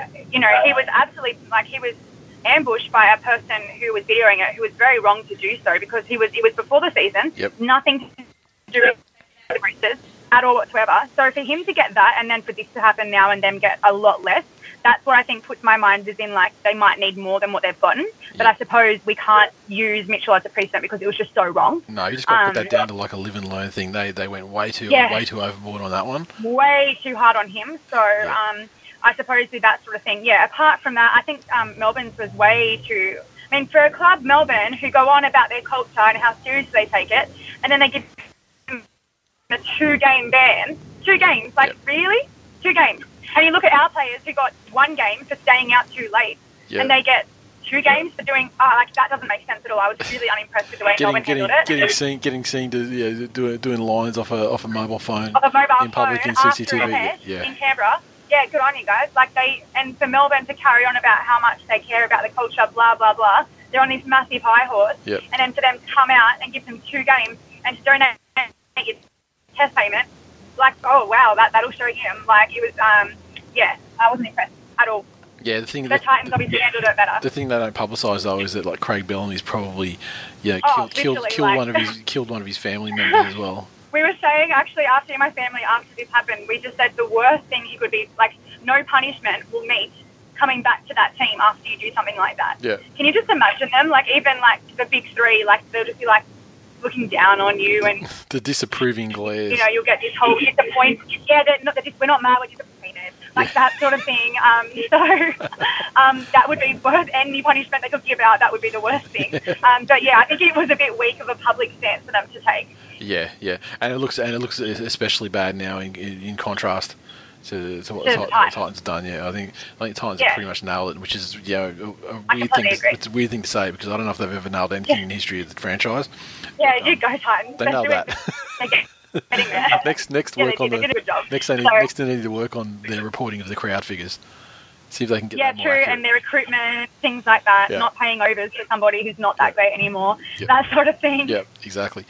Okay, so questions this week. We've got several, which is great.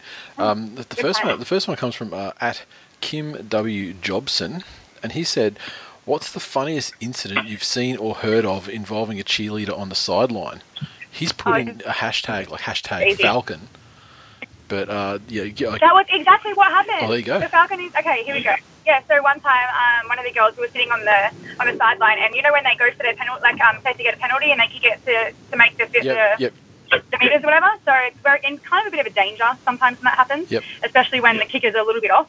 Anyway, so that happened, and it hit her, like, she wasn't even looking. She was looking, having a chat or whatever, and it hit her right in the forehead. Oh, so she's sitting down on the sideline. She wasn't up. She's sitting down on the sideline, and just hit her bang on the forehead, and like everyone laughed. It was hilarious, and she was like ha ha ha. Then she got off the field and she just cried and cried because it hurt. Yeah, it like that would hurt so much. So yeah, that happened, and then an incident when 2014 finals, semi-final against the Bulldogs, and we did this big lift where we have to throw somebody up in the air and then catch them, and we dropped her. So she was dropped in front of about 60,000 people, and everybody laughed. So I wasn't part of the lift, and I was in front dancing, and I heard everyone laugh, and I was like, why are they laughing? And that was why. Yeah. So there were two incidents that I won't forget anytime soon. Excellent. That's great. We got a question that actually had a lot of answers there. That's fantastic. There are people who send more than one question. I'm just going to give them one question. I'm going to pick the one that I think is their best one. It's good. At Mario Siegs said, what are your top 3 ever grand finals not involving your team, or perhaps grand final moments? Okay. Well, a grand final moment. I was 9 at the time, but I'll never forget when Parramatta went through the whole season, owning everybody and then losing to the Knights. That was funny. 2001. Oh, I remember. I was so young. I just remember that being hilarious to me, even at that time. Like my parents explaining, they choked, they bottled the big one. Yeah. So that's a good moment I won't forget. Obviously, I remember the Cowboys-Broncos final like it was yesterday. That was ridiculous. Like, that was stuff that you're just watching, you're like, is this actually happening? Yep. Like, you can't script something like that. So that was a big one. And last year's one I thought was really good too. When it, right down to the wire at the end, like, I was there last year, the first grand final I'd ever actually attended. Yep. And it was just the whole stadium, like, collectively, like, holding their breath in that last minute when Melbourne had that big, long play. And it was just, when that siren sounded and they realised they'd won, it was like, I hate the Sharks, but it was the best moment ever, and I hate them. So, I don't know, it was like feeling like, 60,000 people, 70,000 people, because that was how many Sharks fans were there as opposed to Melbourne. Yeah. Like this collective kind of relief. Who were you sitting with? Were you sitting like with Sharkies? It was with work. Yep. No, it was with work, so because Ryden sponsor so many NRL things, we have a suite at the grand final, so I was in the suite there. I was supporting Melbourne because I like Melbourne and I cannot stand Sharks. And I was the only person in the suite who wanted Melbourne to win because obviously everybody, was going to the whole fairy tale crap. Yep. So I was the only one, and even I at the end, I was like, I have to be happy here because it was just, I was happy until they sung their stupid Up Up Cronulla song for the 100th time. I hate that song, and their fans, they come to our home ground when we play the Sharks, and they sing their stupid song when there's like 5 minutes to go, and it kills me. Yeah. So until that happened, I was happy.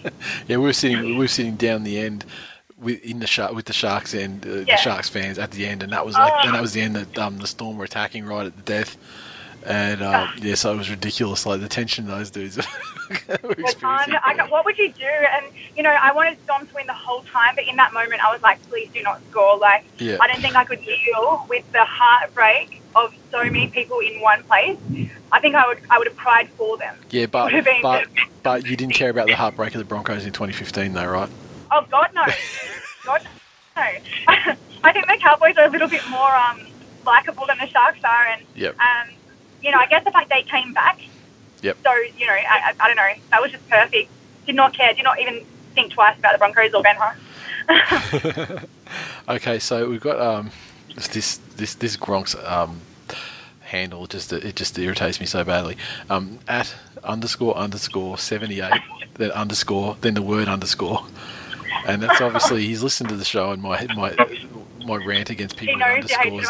Yeah. So, serious question: what's Nat's opinion on a pro women's league comp, a la the AFL women? When should the NRL implement one? This is probably a really bad thing for me to say as a woman, but I don't think it should happen anytime soon. I do. Don't get me wrong. Like, you know, I guess it's good to watch the women's competitions and things like that, but it's not going to bring enough revenue at this point to be able to justify it. And I guess, I don't think it should be brought in anytime soon.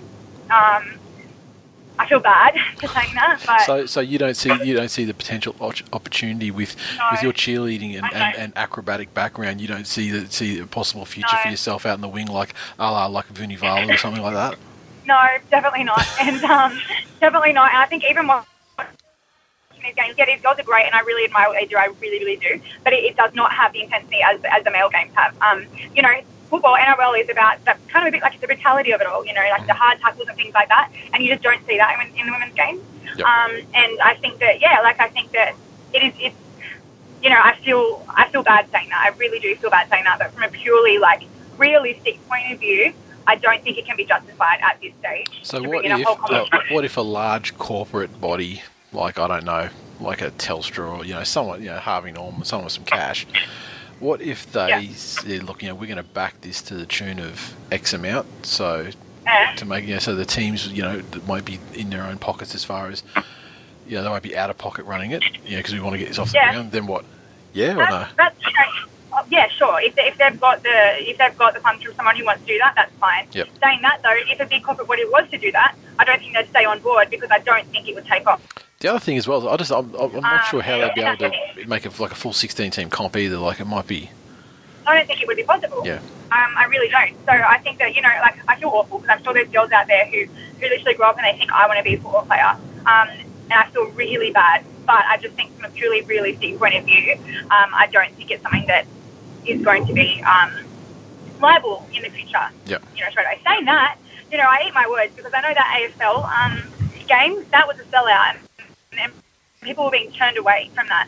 So I was very surprised to see that, and that was excellent to see that sort of thing. But they must have been eating a fair bit of the cost of that because, I mean, a lot of those games are free. I think they're free entry for crowds. Yeah, well, exactly. I mean, exactly which is right. still great. I mean, it's great that people it's still awesome people to win. Get that massive thing. Yeah. But you know, your point is exactly right. I don't think they would be able to get a 16-team comp in that. I don't think there is enough interest quite yet in that sort of thing. And there's nothing wrong with that. I think that sometimes when it comes to, especially feminism and that sort of thing, there's this push for women to do the classic boys thing just for the sake of it. Yep. And I think sometimes that's missing the whole point as to equality and that sort of thing. For it to be considered equal in sport, we don't necessarily need to have that sort of thing. You know, if we have the demand for it, then bring it, make it happen one day. But there's not right now. Yep. So we can't do this just for the sake of it to prove a point. You know. So I guess that's my stance on it. If one day there's enough, it's a good answer, and it's an interesting answer, and it's like somewhat different to what I expected. So it's a great answer. Oh no, I'm definitely not. I'm not a classic. I'm not into that sort of thing. I'm very strong on the fact that I think equality stems from not differentiating so much between females and males, and not making such a big fuss about females doing everything that males doing, just doing it and getting on with it, you know, without the fuss. So yeah, that's my stance on that sort of thing. Excellent. Now we have one more question, and these are screenshots, so let me open them up so I can roll through these and not pause as I'm reading it. Okay, so it's from our mate at Hey Sam Warden, and he said he wanted 2 questions this week because he was away last week in LA because he's going to get his Emmy, which he lost to Sophia the First, unfortunately. Oh. But so Disney princesses, you can't fuck with them. Yeah. So sorry, you can't be messing around there. Yeah. But he said, here we go. This is the good one. He said, okay, so last week, regarding the Panthers and the Tigers, you said, let's see what happens at the end of round 26. Oh, bloody hell. He said, that sounds like a challenge. Are you confident enough to take a Twill grand final taco bet against me? And he said, if I can't make it there, I'll get the money to Nate. So what happens through the season is fans will often get together and they'll be like, like for example, was a Bulldogs fan challenged me to a taco bet because we do the grand final thing at El Loco in Surrey Hills. It's just like, you buy the person a taco on grand final day or whatever if you're the loser. Yeah. Or if you're not going to be there, you assign who's going to be the beneficiary, blah blah blah. So are you confident enough to take a Twill grand final taco bet against him? And I guess that's regarding the actual final position of the Panthers versus Tigers, right? Yeah. Oh, look, you got me, after I saw our team list announced, you got me a really vulnerable time because I don't feel overly confident right now. But you know what? I think I'm confident enough that the Tigers will probably be down with us the majority of the season. We might be able to just get up there. So, yes, I'm going to take you up on that. Done. Excellent. And, done and done. And his second part is... during rep round, it came to light once again that Australian players are paid around $20,000 to play for the green and gold, yet some Pacific Island teams can only pay their players $500. Should the NRL kick in some cash to smaller nations' teams to give their players more incentive to represent their home country, especially considering the games are televised and the NRL gets revenue from that? Again, we kind of go back to the whole females league sort of thing. I think they should be paid, and I definitely think they should be paid. If they should be paid to the same extent as the Aussies, I'm not sure, simply because due to the volume of players that play for Australia and therefore the likelihood of being selected to that team and the prestige that comes with it, that naturally is higher than the other teams. And because of that, they need to be, paid accordingly. Yep. So I do think they should definitely chip in for a little bit more than $500 to these other players. 100% agree, but he shouldn't definitely not be on the same level as the $20,000 an Australian gets because it's such a big achievement to be picked for Australia. Exactly. And that needs to be reflected in the pay. And like everything else, revenue and everything is certainly higher for the for the Australian games and things like that. They're the marquee game that is on Friday night. Exactly right. Yeah. But I mean, if they're not already doing something like that, I mean, I don't know. I'll admit I don't know anything about it, but I mean, surely there'd have to be some sort of international, development fund or whatever that the bigger guys kick into, and for the purpose of propping up the smaller guys. That would be. Yeah, I'd agree with that. We saw on the weekend how I think it was really well done. Those games, the smaller games, I think you really see how much it means to them as well. Some of these players to play for their home country, be it not Australia. So I think that there definitely needs to be a little bit more made of that sort of thing, because it is an excellent achievement, and I definitely agree with that 100%. But again, it comes down to the fact that you've got to scale these things. And if one day, that brings in as much revenue and attention as the Australian games, then go for it. But for this stage, it doesn't, and for that reason, they can't be paid the same amount as. Yeah, I wonder what the PNG guys are getting, because I mean, at the end of the day, I mean, it's not a country that's got a ton of money, but I mean, all these countries, although on average they're poorer countries, I mean, there's definitely a top end there. And with the way rugby league goes, you think those guys could leverage that into being rock stars? Yeah, definitely. You'd think that, but I don't know. It's just I guess it's one of these things that we've got to be careful. Like, we can't go too crazy being politically correct. Just for the sake, I think that you've got to keep things in perspective and keep being realistic. So, I definitely agree that they should be paid more, 100%, because it's a fantastic achievement, and it should not be glazed over because it's not Australia or New Zealand for that matter. Mm-hmm. But because of the fact that it's so much more difficult to be picked for these Australian and New Zealand teams, they just simply cannot be paid the same amount. Yep. And so this week we also had someone else jumping on the Ask Nat hashtag. It was a young, perhaps, sort of early teenage aspiring YouTube singer. She's throwing the Ask Nat hashtag out there for people to ask her questions, and she'll comment on Natalie's Corner, which I assume is a segment or a video she puts on YouTube every now and then, and she's pumped that out to her four Twitter followers. So no questions going in as yet, but maybe she might try and answer some of yours next week. This girl might become super famous one day, and we'll reflect on this moment, and we'll just think about it and think, wow. Look, we saw her before she was a star. Exactly. Maybe her YouTube subscribers. I mean, they will possibly next week. They'll possibly learn what a young Hispanic girl from Kansas in the United States of America thinks about various topics on rugby league when she sees the hashtag come through. Well, so if she answers them, she'll be like, oh, I don't know what this is, but okay. Come on with it. Yeah, Nothing. as long as she gives it her best shot. Bless her soul. Yeah, and there's some recurring one about Beatles stuff as well. I'm not sure. I don't even know what that's about, but I'm not sure if it's like a generated one, like auto tweets or whatever. But yeah, there's something about some Beatles one as well. But there you go. Hashtag's taking over the world, but you still got the most of them. So I'm getting hijacked. I'm sick of it. Yeah. All right. Copyright. So that's it. Thank you very much for your time again. Really appreciate having you on. Pray for me this weekend. Hopefully something turns around and gives you something to smile about. Thank you. And but and it's good because we're not playing each other, so like it doesn't have to come at the expense of me, which is the perfect scenario. You're fine. I wish you all the success and wins in every game except against us. Okay, thank you for that. That'll get us to the finals, so I'm happy about that. Yeah, I mean, I'm not sure if it'll get you to the finals from now, though. I fear you may have let the start slip a bit. Yeah. Good time. But it's never too late to start a Parramatta 2009 run.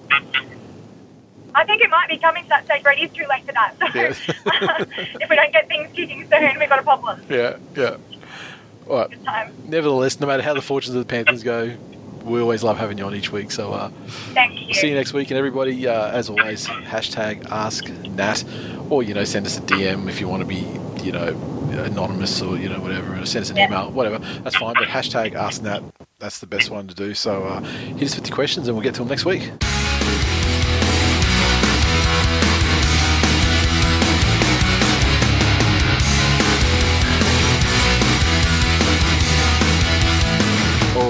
Back into the swing of things. Round 10, isn't it? This round, and we kick off on Thursday night with the Doggies taking on the Cowboys down in Sydney at ANZ, and that's one thing from the Fiji game, and Tonga game. Fucking Hopper played very well again. He's come back from injury. Forced into a leadership role. I think he did very, very well. But he played fucking monstrous game for the Doggies last outing. Yep. And he played very well in the Pacific game. Who was their coach? Oh, no fucking idea off the top of my head. Maybe Des should get him to read the game plans out of a hat. I hear that's what they did in Fiji. But yeah, amazing. I mean, what sort of effect is he going to have on the Doggies? Frawley starting in the 6, by necessity. Starting, obviously. Yep. By in the 7. Cowboys. Look, I think the Cowboys just have not been good. Yeah. I don't think the Cowboys are going to be good. They need their boy back. Coote's returning, but Coot. I was going to say Coot can't do it all, but you know what? Coot can't really do much of anything. Yeah, no. In terms of altering the fortunes of an entire side. He's not that guy. Yeah, they get Coot and they get Granville. Yep. Granville is a big in for them. Granville's a big in, but again, I said a couple of weeks ago, they're not missing Thurston because of his creativity or his playmaking.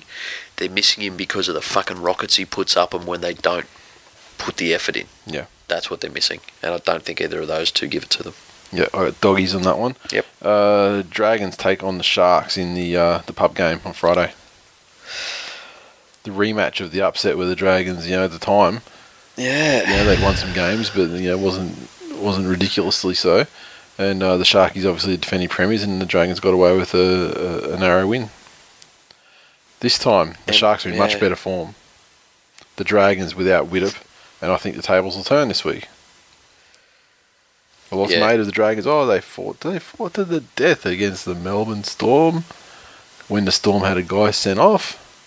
Yeah. I don't give any credit to that performance at all. Well, there Zero is negative credit. Fucking, what is the chance that a Cronulla player will fucking do cocaine on the field and get sent off? Very high. Very little. Very high. Yeah. Look, I believe that on this occasion... Yeah. It'll be the Dragons who dine on the bags of dicks. No Dugan, no Widdop. Yeah, and just the Widdop thing. I don't feel like Dugan is a massive thing either way. I mean, Dragons fans can correct me if they think I'm wrong and they love the dude, but I don't feel like he's a massive game changing guy. I think with Widdop or without Widdop, I think Dugan's just going to do. He's just going to do what he does. Yeah, look, again, it's a psychological thing. Dugan's one of those players, but psychologically powerful in favour of the Dragons for some reason. Fuck, we're not going to be dumped with 16 players here because Dugan isn't going to biscuit it up. They just 15 minutes into the second half. They just use their fucking time machine to go back in time and get 2010 Jason Nightingale. Bring him in. Yep. Unfortunately for Dragons and Dragons fans, I think the break has done you more harm than good. You were on a roll. You had a little bit without Widdop. I think the Sharks. As far as I'm concerned, for them, the break was great because it was a week that Widdop can recover and they don't take an L. But now we're back to our regular programming and they're going to take an L this week. West Tigers take on the Rabbitohs. This is another hard one. The Rabbitohs coming off the pre-rep round annihilation at the hands of the mighty Manly Seagulls. The Tigers, who knows? Week to week, who knows what you're going to get? This is their first game since Teddy's signed his life away. Brooks and Moses together again, which has never been the most amazing combination for them. No. Do the Burgess boys get the bounce from the England victory? Yeah, and their handling was still evident. Like, Thomas O'Reilly at one stage went on a big run and carrying guys, and then goes to the ground. Fucking out comes the ball. You're like, frustrating motherfucker. It's like they remind me of fucking George Rose. He used to do the same shit. He used to go a big blockbusting run, and go 20 metres, carry 5 guys, hit the ground, go to make a quick play ball, drop. Fuck. I think with all the shit aside, I think the certainty has done the Tigers well. Yes. They've certainly improved since Ivan's come on board. And I haven't seen anything again. This was obviously the round 1 Robbie versus Wests thing. Now that JT's gone, that's dead and buried. Yep. I think the Tigers will have too many points in them. I think the Tigers will beat them. It's just like if they're the Rabbitohs from last outing, then they're going to get fucking slaughtered because anyone will slaughter them. But the team that showed all that fight against the Broncos and only lost through refereeing bullshit, that team will do the Tigers. That team will. What are you going to get? Because the Tigers won't stand up to them in the middle. Yeah, I'm going to go the Tigers because I think the Tigers on this one. Yeah, with no amazing confidence, but I think they'll get it done. Penrith Panthers take on the Warriors at the Muddy Puddle. Fucking please. If you had have asked me a month ago, I would have Penrith got this. Please. Warriors not massively, great at travelling, but the thing about the Warriors is they've found some sort of baseline of form. Like Tuivasa-Sheck's actually starting to do Tuivasa-Sheck shit again. Yeah. I haven't seen him do the Dalsim thing, but he's been pretty strong, and the speed's there. Foran Johnson working okay. Look, Penrith there. Did you see him chase down Fergie though? Their defence, Penrith's defensive late. Who chased the RTS? Yeah, was that an effort thing or was that a fear thing? You reckon? I think it was a TV camera angle thing. No. But Ferguson's taken the intercept. Yeah. And he's off, and RTS has gone, and he has pulled back, like he's visibly pulled back. I don't reckon he's pulled back. He's just probably. I think it was a TV camera angle thing because the camera angle was coming from the far side of the field where it was. I just think that at a certain point, you realise with the intersecting trajectories, he's realised he's not going to catch him. So then it became less about all or nothing trying to make the tackle and more about damage control and keeping him out as wide as he could. Yeah, but that's what I'm saying. Is that an effort thing or is that a fear? Like, because after I just think it was the smart play. I think it's just the camera angle didn't illustrate to the home viewer effectively that there was nothing he was going to do to catch him. Like he wasn't going to get to him before the try line. Okay. And so he was always going to get to at worst case scenario, he was always going to get to the corner. You know what? Absolute fucking must win for Penrith. Yeah. You can't be talking about mathematical in round 10, but we pretty much are. Well, again, just for their fucking pride. Yeah. And my fucking sanity. Yep. I really would like that, the guys that were in that rep round and had victories, and even the ones that had losses, Kikau was fucking great. You bring that back to the club. Who had a win though in the club? I mean, I guess Brycey did and Latu did. Anyone else? Bryce. Tamou was in there. Bryce, Moylan, Peachy. Merrin, but I mean, that doesn't count. No, Matt Moylan The played ones for that City. contributed to. Moylan played for City. Peachy played for City. Yep. Latu. Yep.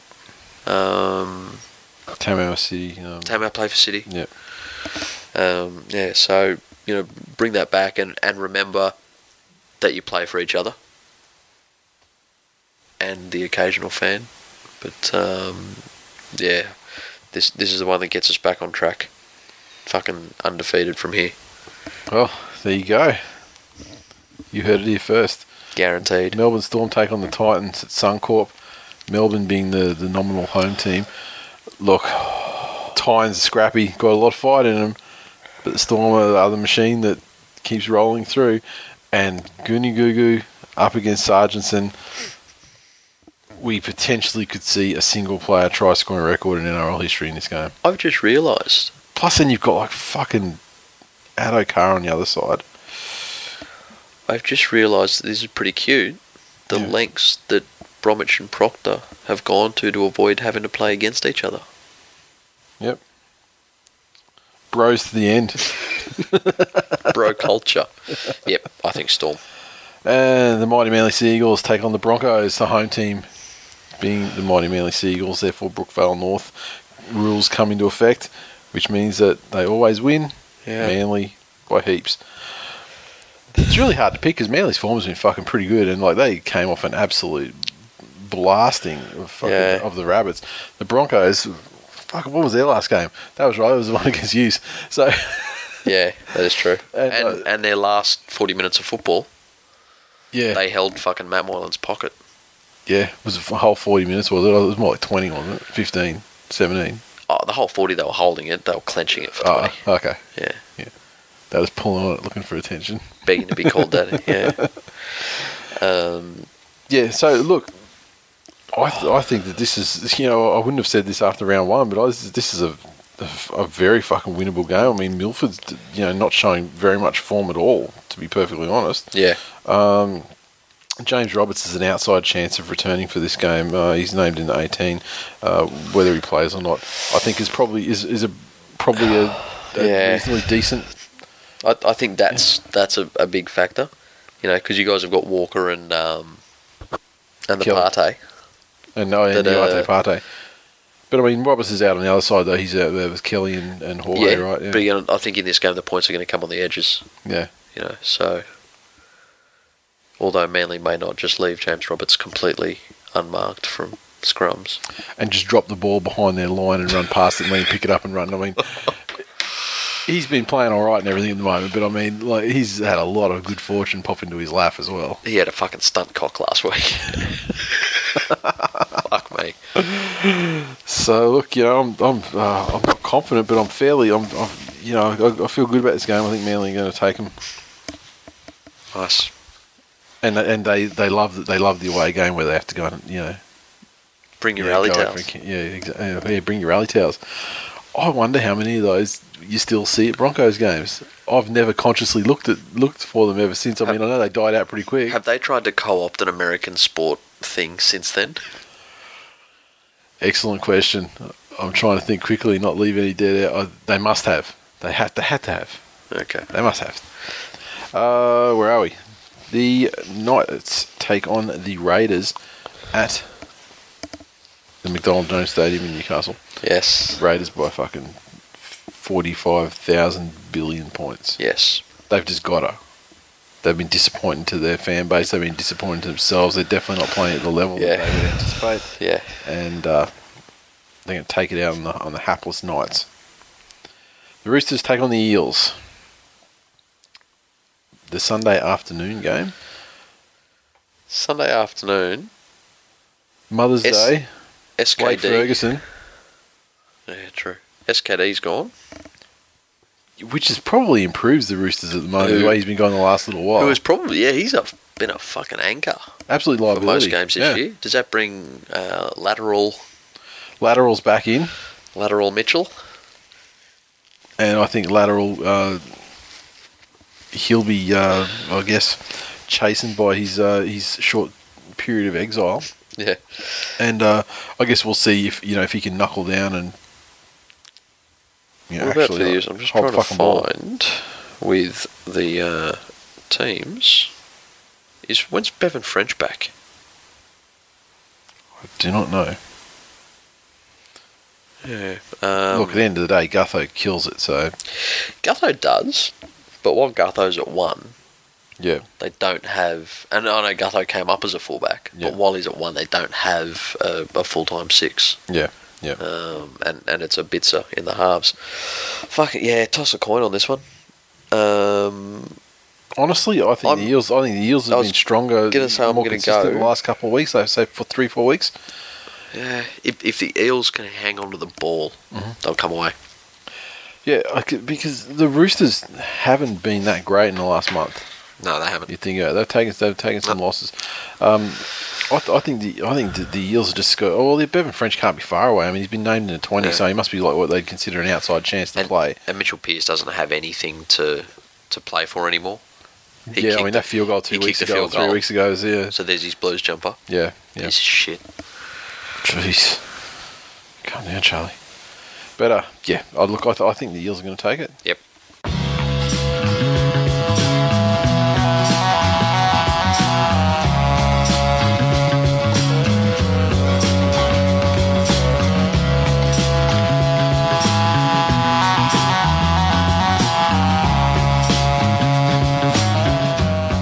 That is full time for episode 254. Thanks for listening, everyone.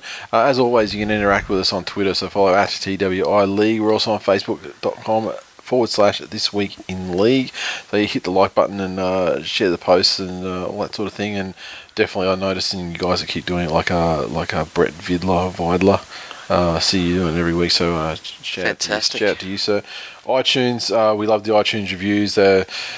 They're basically what a long-standing show like ours really needs to keep hanging at the top of the iTunes chart. 3 this week. I'll do them chronologically, reverse chronological order. Disco J-Dog. A godforsaken Manly fan and a godforsaken Penrith fan swear about the antics of the West Tigers while furiously masturbating to their own team's fortunes. Also, a Panthers cheerleader with a law degree who is smarter than either of them answers questions from their presumably meth-addled fan base that are mostly about Star Wars movies she hasn't watched. That was like one time, man. Come on. The amazing Sportsmate app is the X factor that ties it all together. Truly, this podcast is a refuge of the damned. That's 5 stars. Pretty good, I guess. Oh, see, I love entertaining reviews like that. That's great. Outstanding 5 stars from our boy Aussie Jag.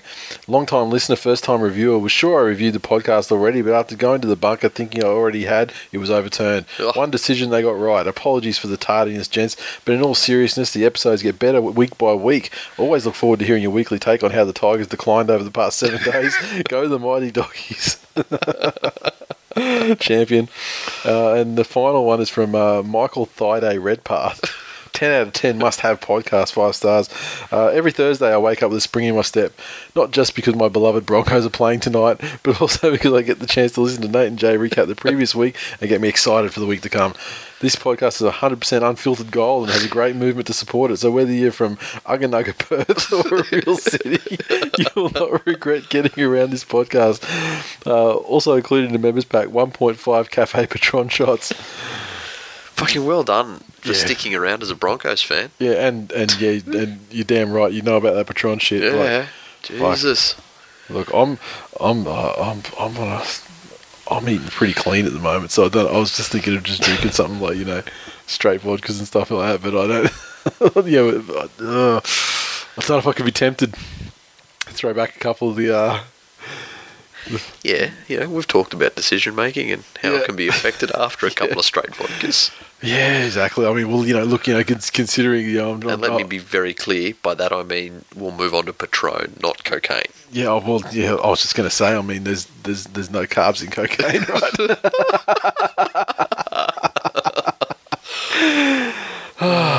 Super Coach, Lucky Punks again. This is getting monotonous with Lucky Punks up the top there. What's his score? Oh, he's not that far ahead, but yeah. I just had the weirdest fucking vision of Kate Moss listening to the podcast going, Lucky Punks, Ebenezer Rascals, Dingbats, Junior Mints, Odie McOatface, Seaweed Steelers, the Jimmy Pete's World, Eye of Seagulls, Mighty Doggies, Sesame Timbers. The top guys have certainly established themselves there. It seems like they're just juggling positions each week. And the tipping TBI Dragons on top with 50, tied with Mikus on 50, tied with E_Rascals on 50. And it's just for and against differentiating those guys. Then we drop back one place to Michael Darren, 79 on 49. Then we got a Logjam on 48 with Chimpanzee 15, John, Fabs, Hammerhead Thrust Eagle, which is my favourite fucking name on this thing. I love it. Mad Dog and Terry G wrapping it up. So, and I think I'm only like probably 2 or 3 off the top 10. Accountant brother. There's like he's a solicitor. It does like a lot of conveyancing. I think that's his thing. Old Terry G. He's certainly not getting. He's certainly not cruising the east side LBC. when he says regulate, it doesn't mean the same thing. No, he's all about regulate. He's all about regulating the market economy. Zoning, motherfucker.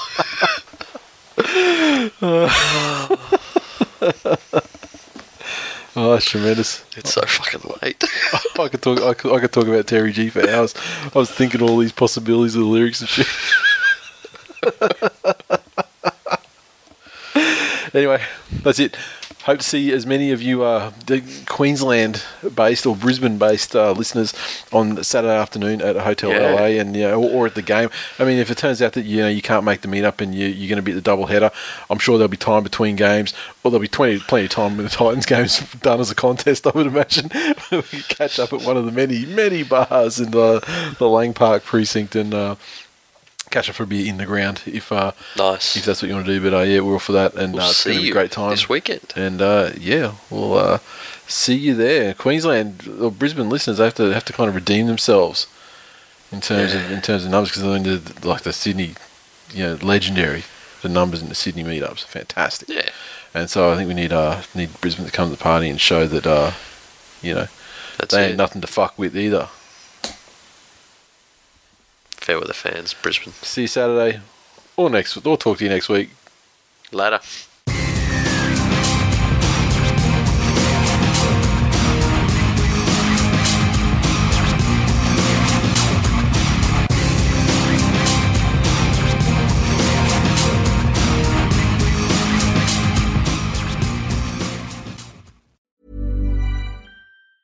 Ever catch yourself eating the same flavorless dinner 3 days in a row? Dreaming of something better? Well, HelloFresh is your guilt-free dream come true, baby. It's me, Keke Palmer. Let's wake up those taste buds with hot, juicy pecan-crusted chicken or garlic butter shrimp scampi. Hello Fresh. Stop dreaming of all the delicious possibilities and dig in at HelloFresh.com. Let's get this dinner party started.